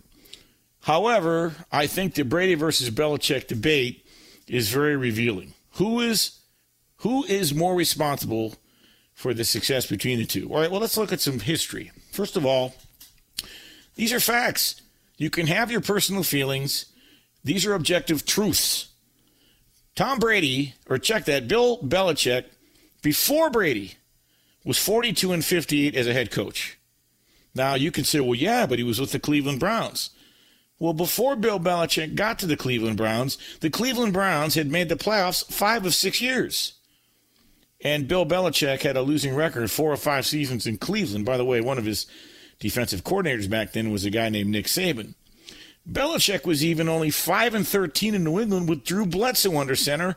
And remember, Drew Bledsoe was a number 1 draft pick.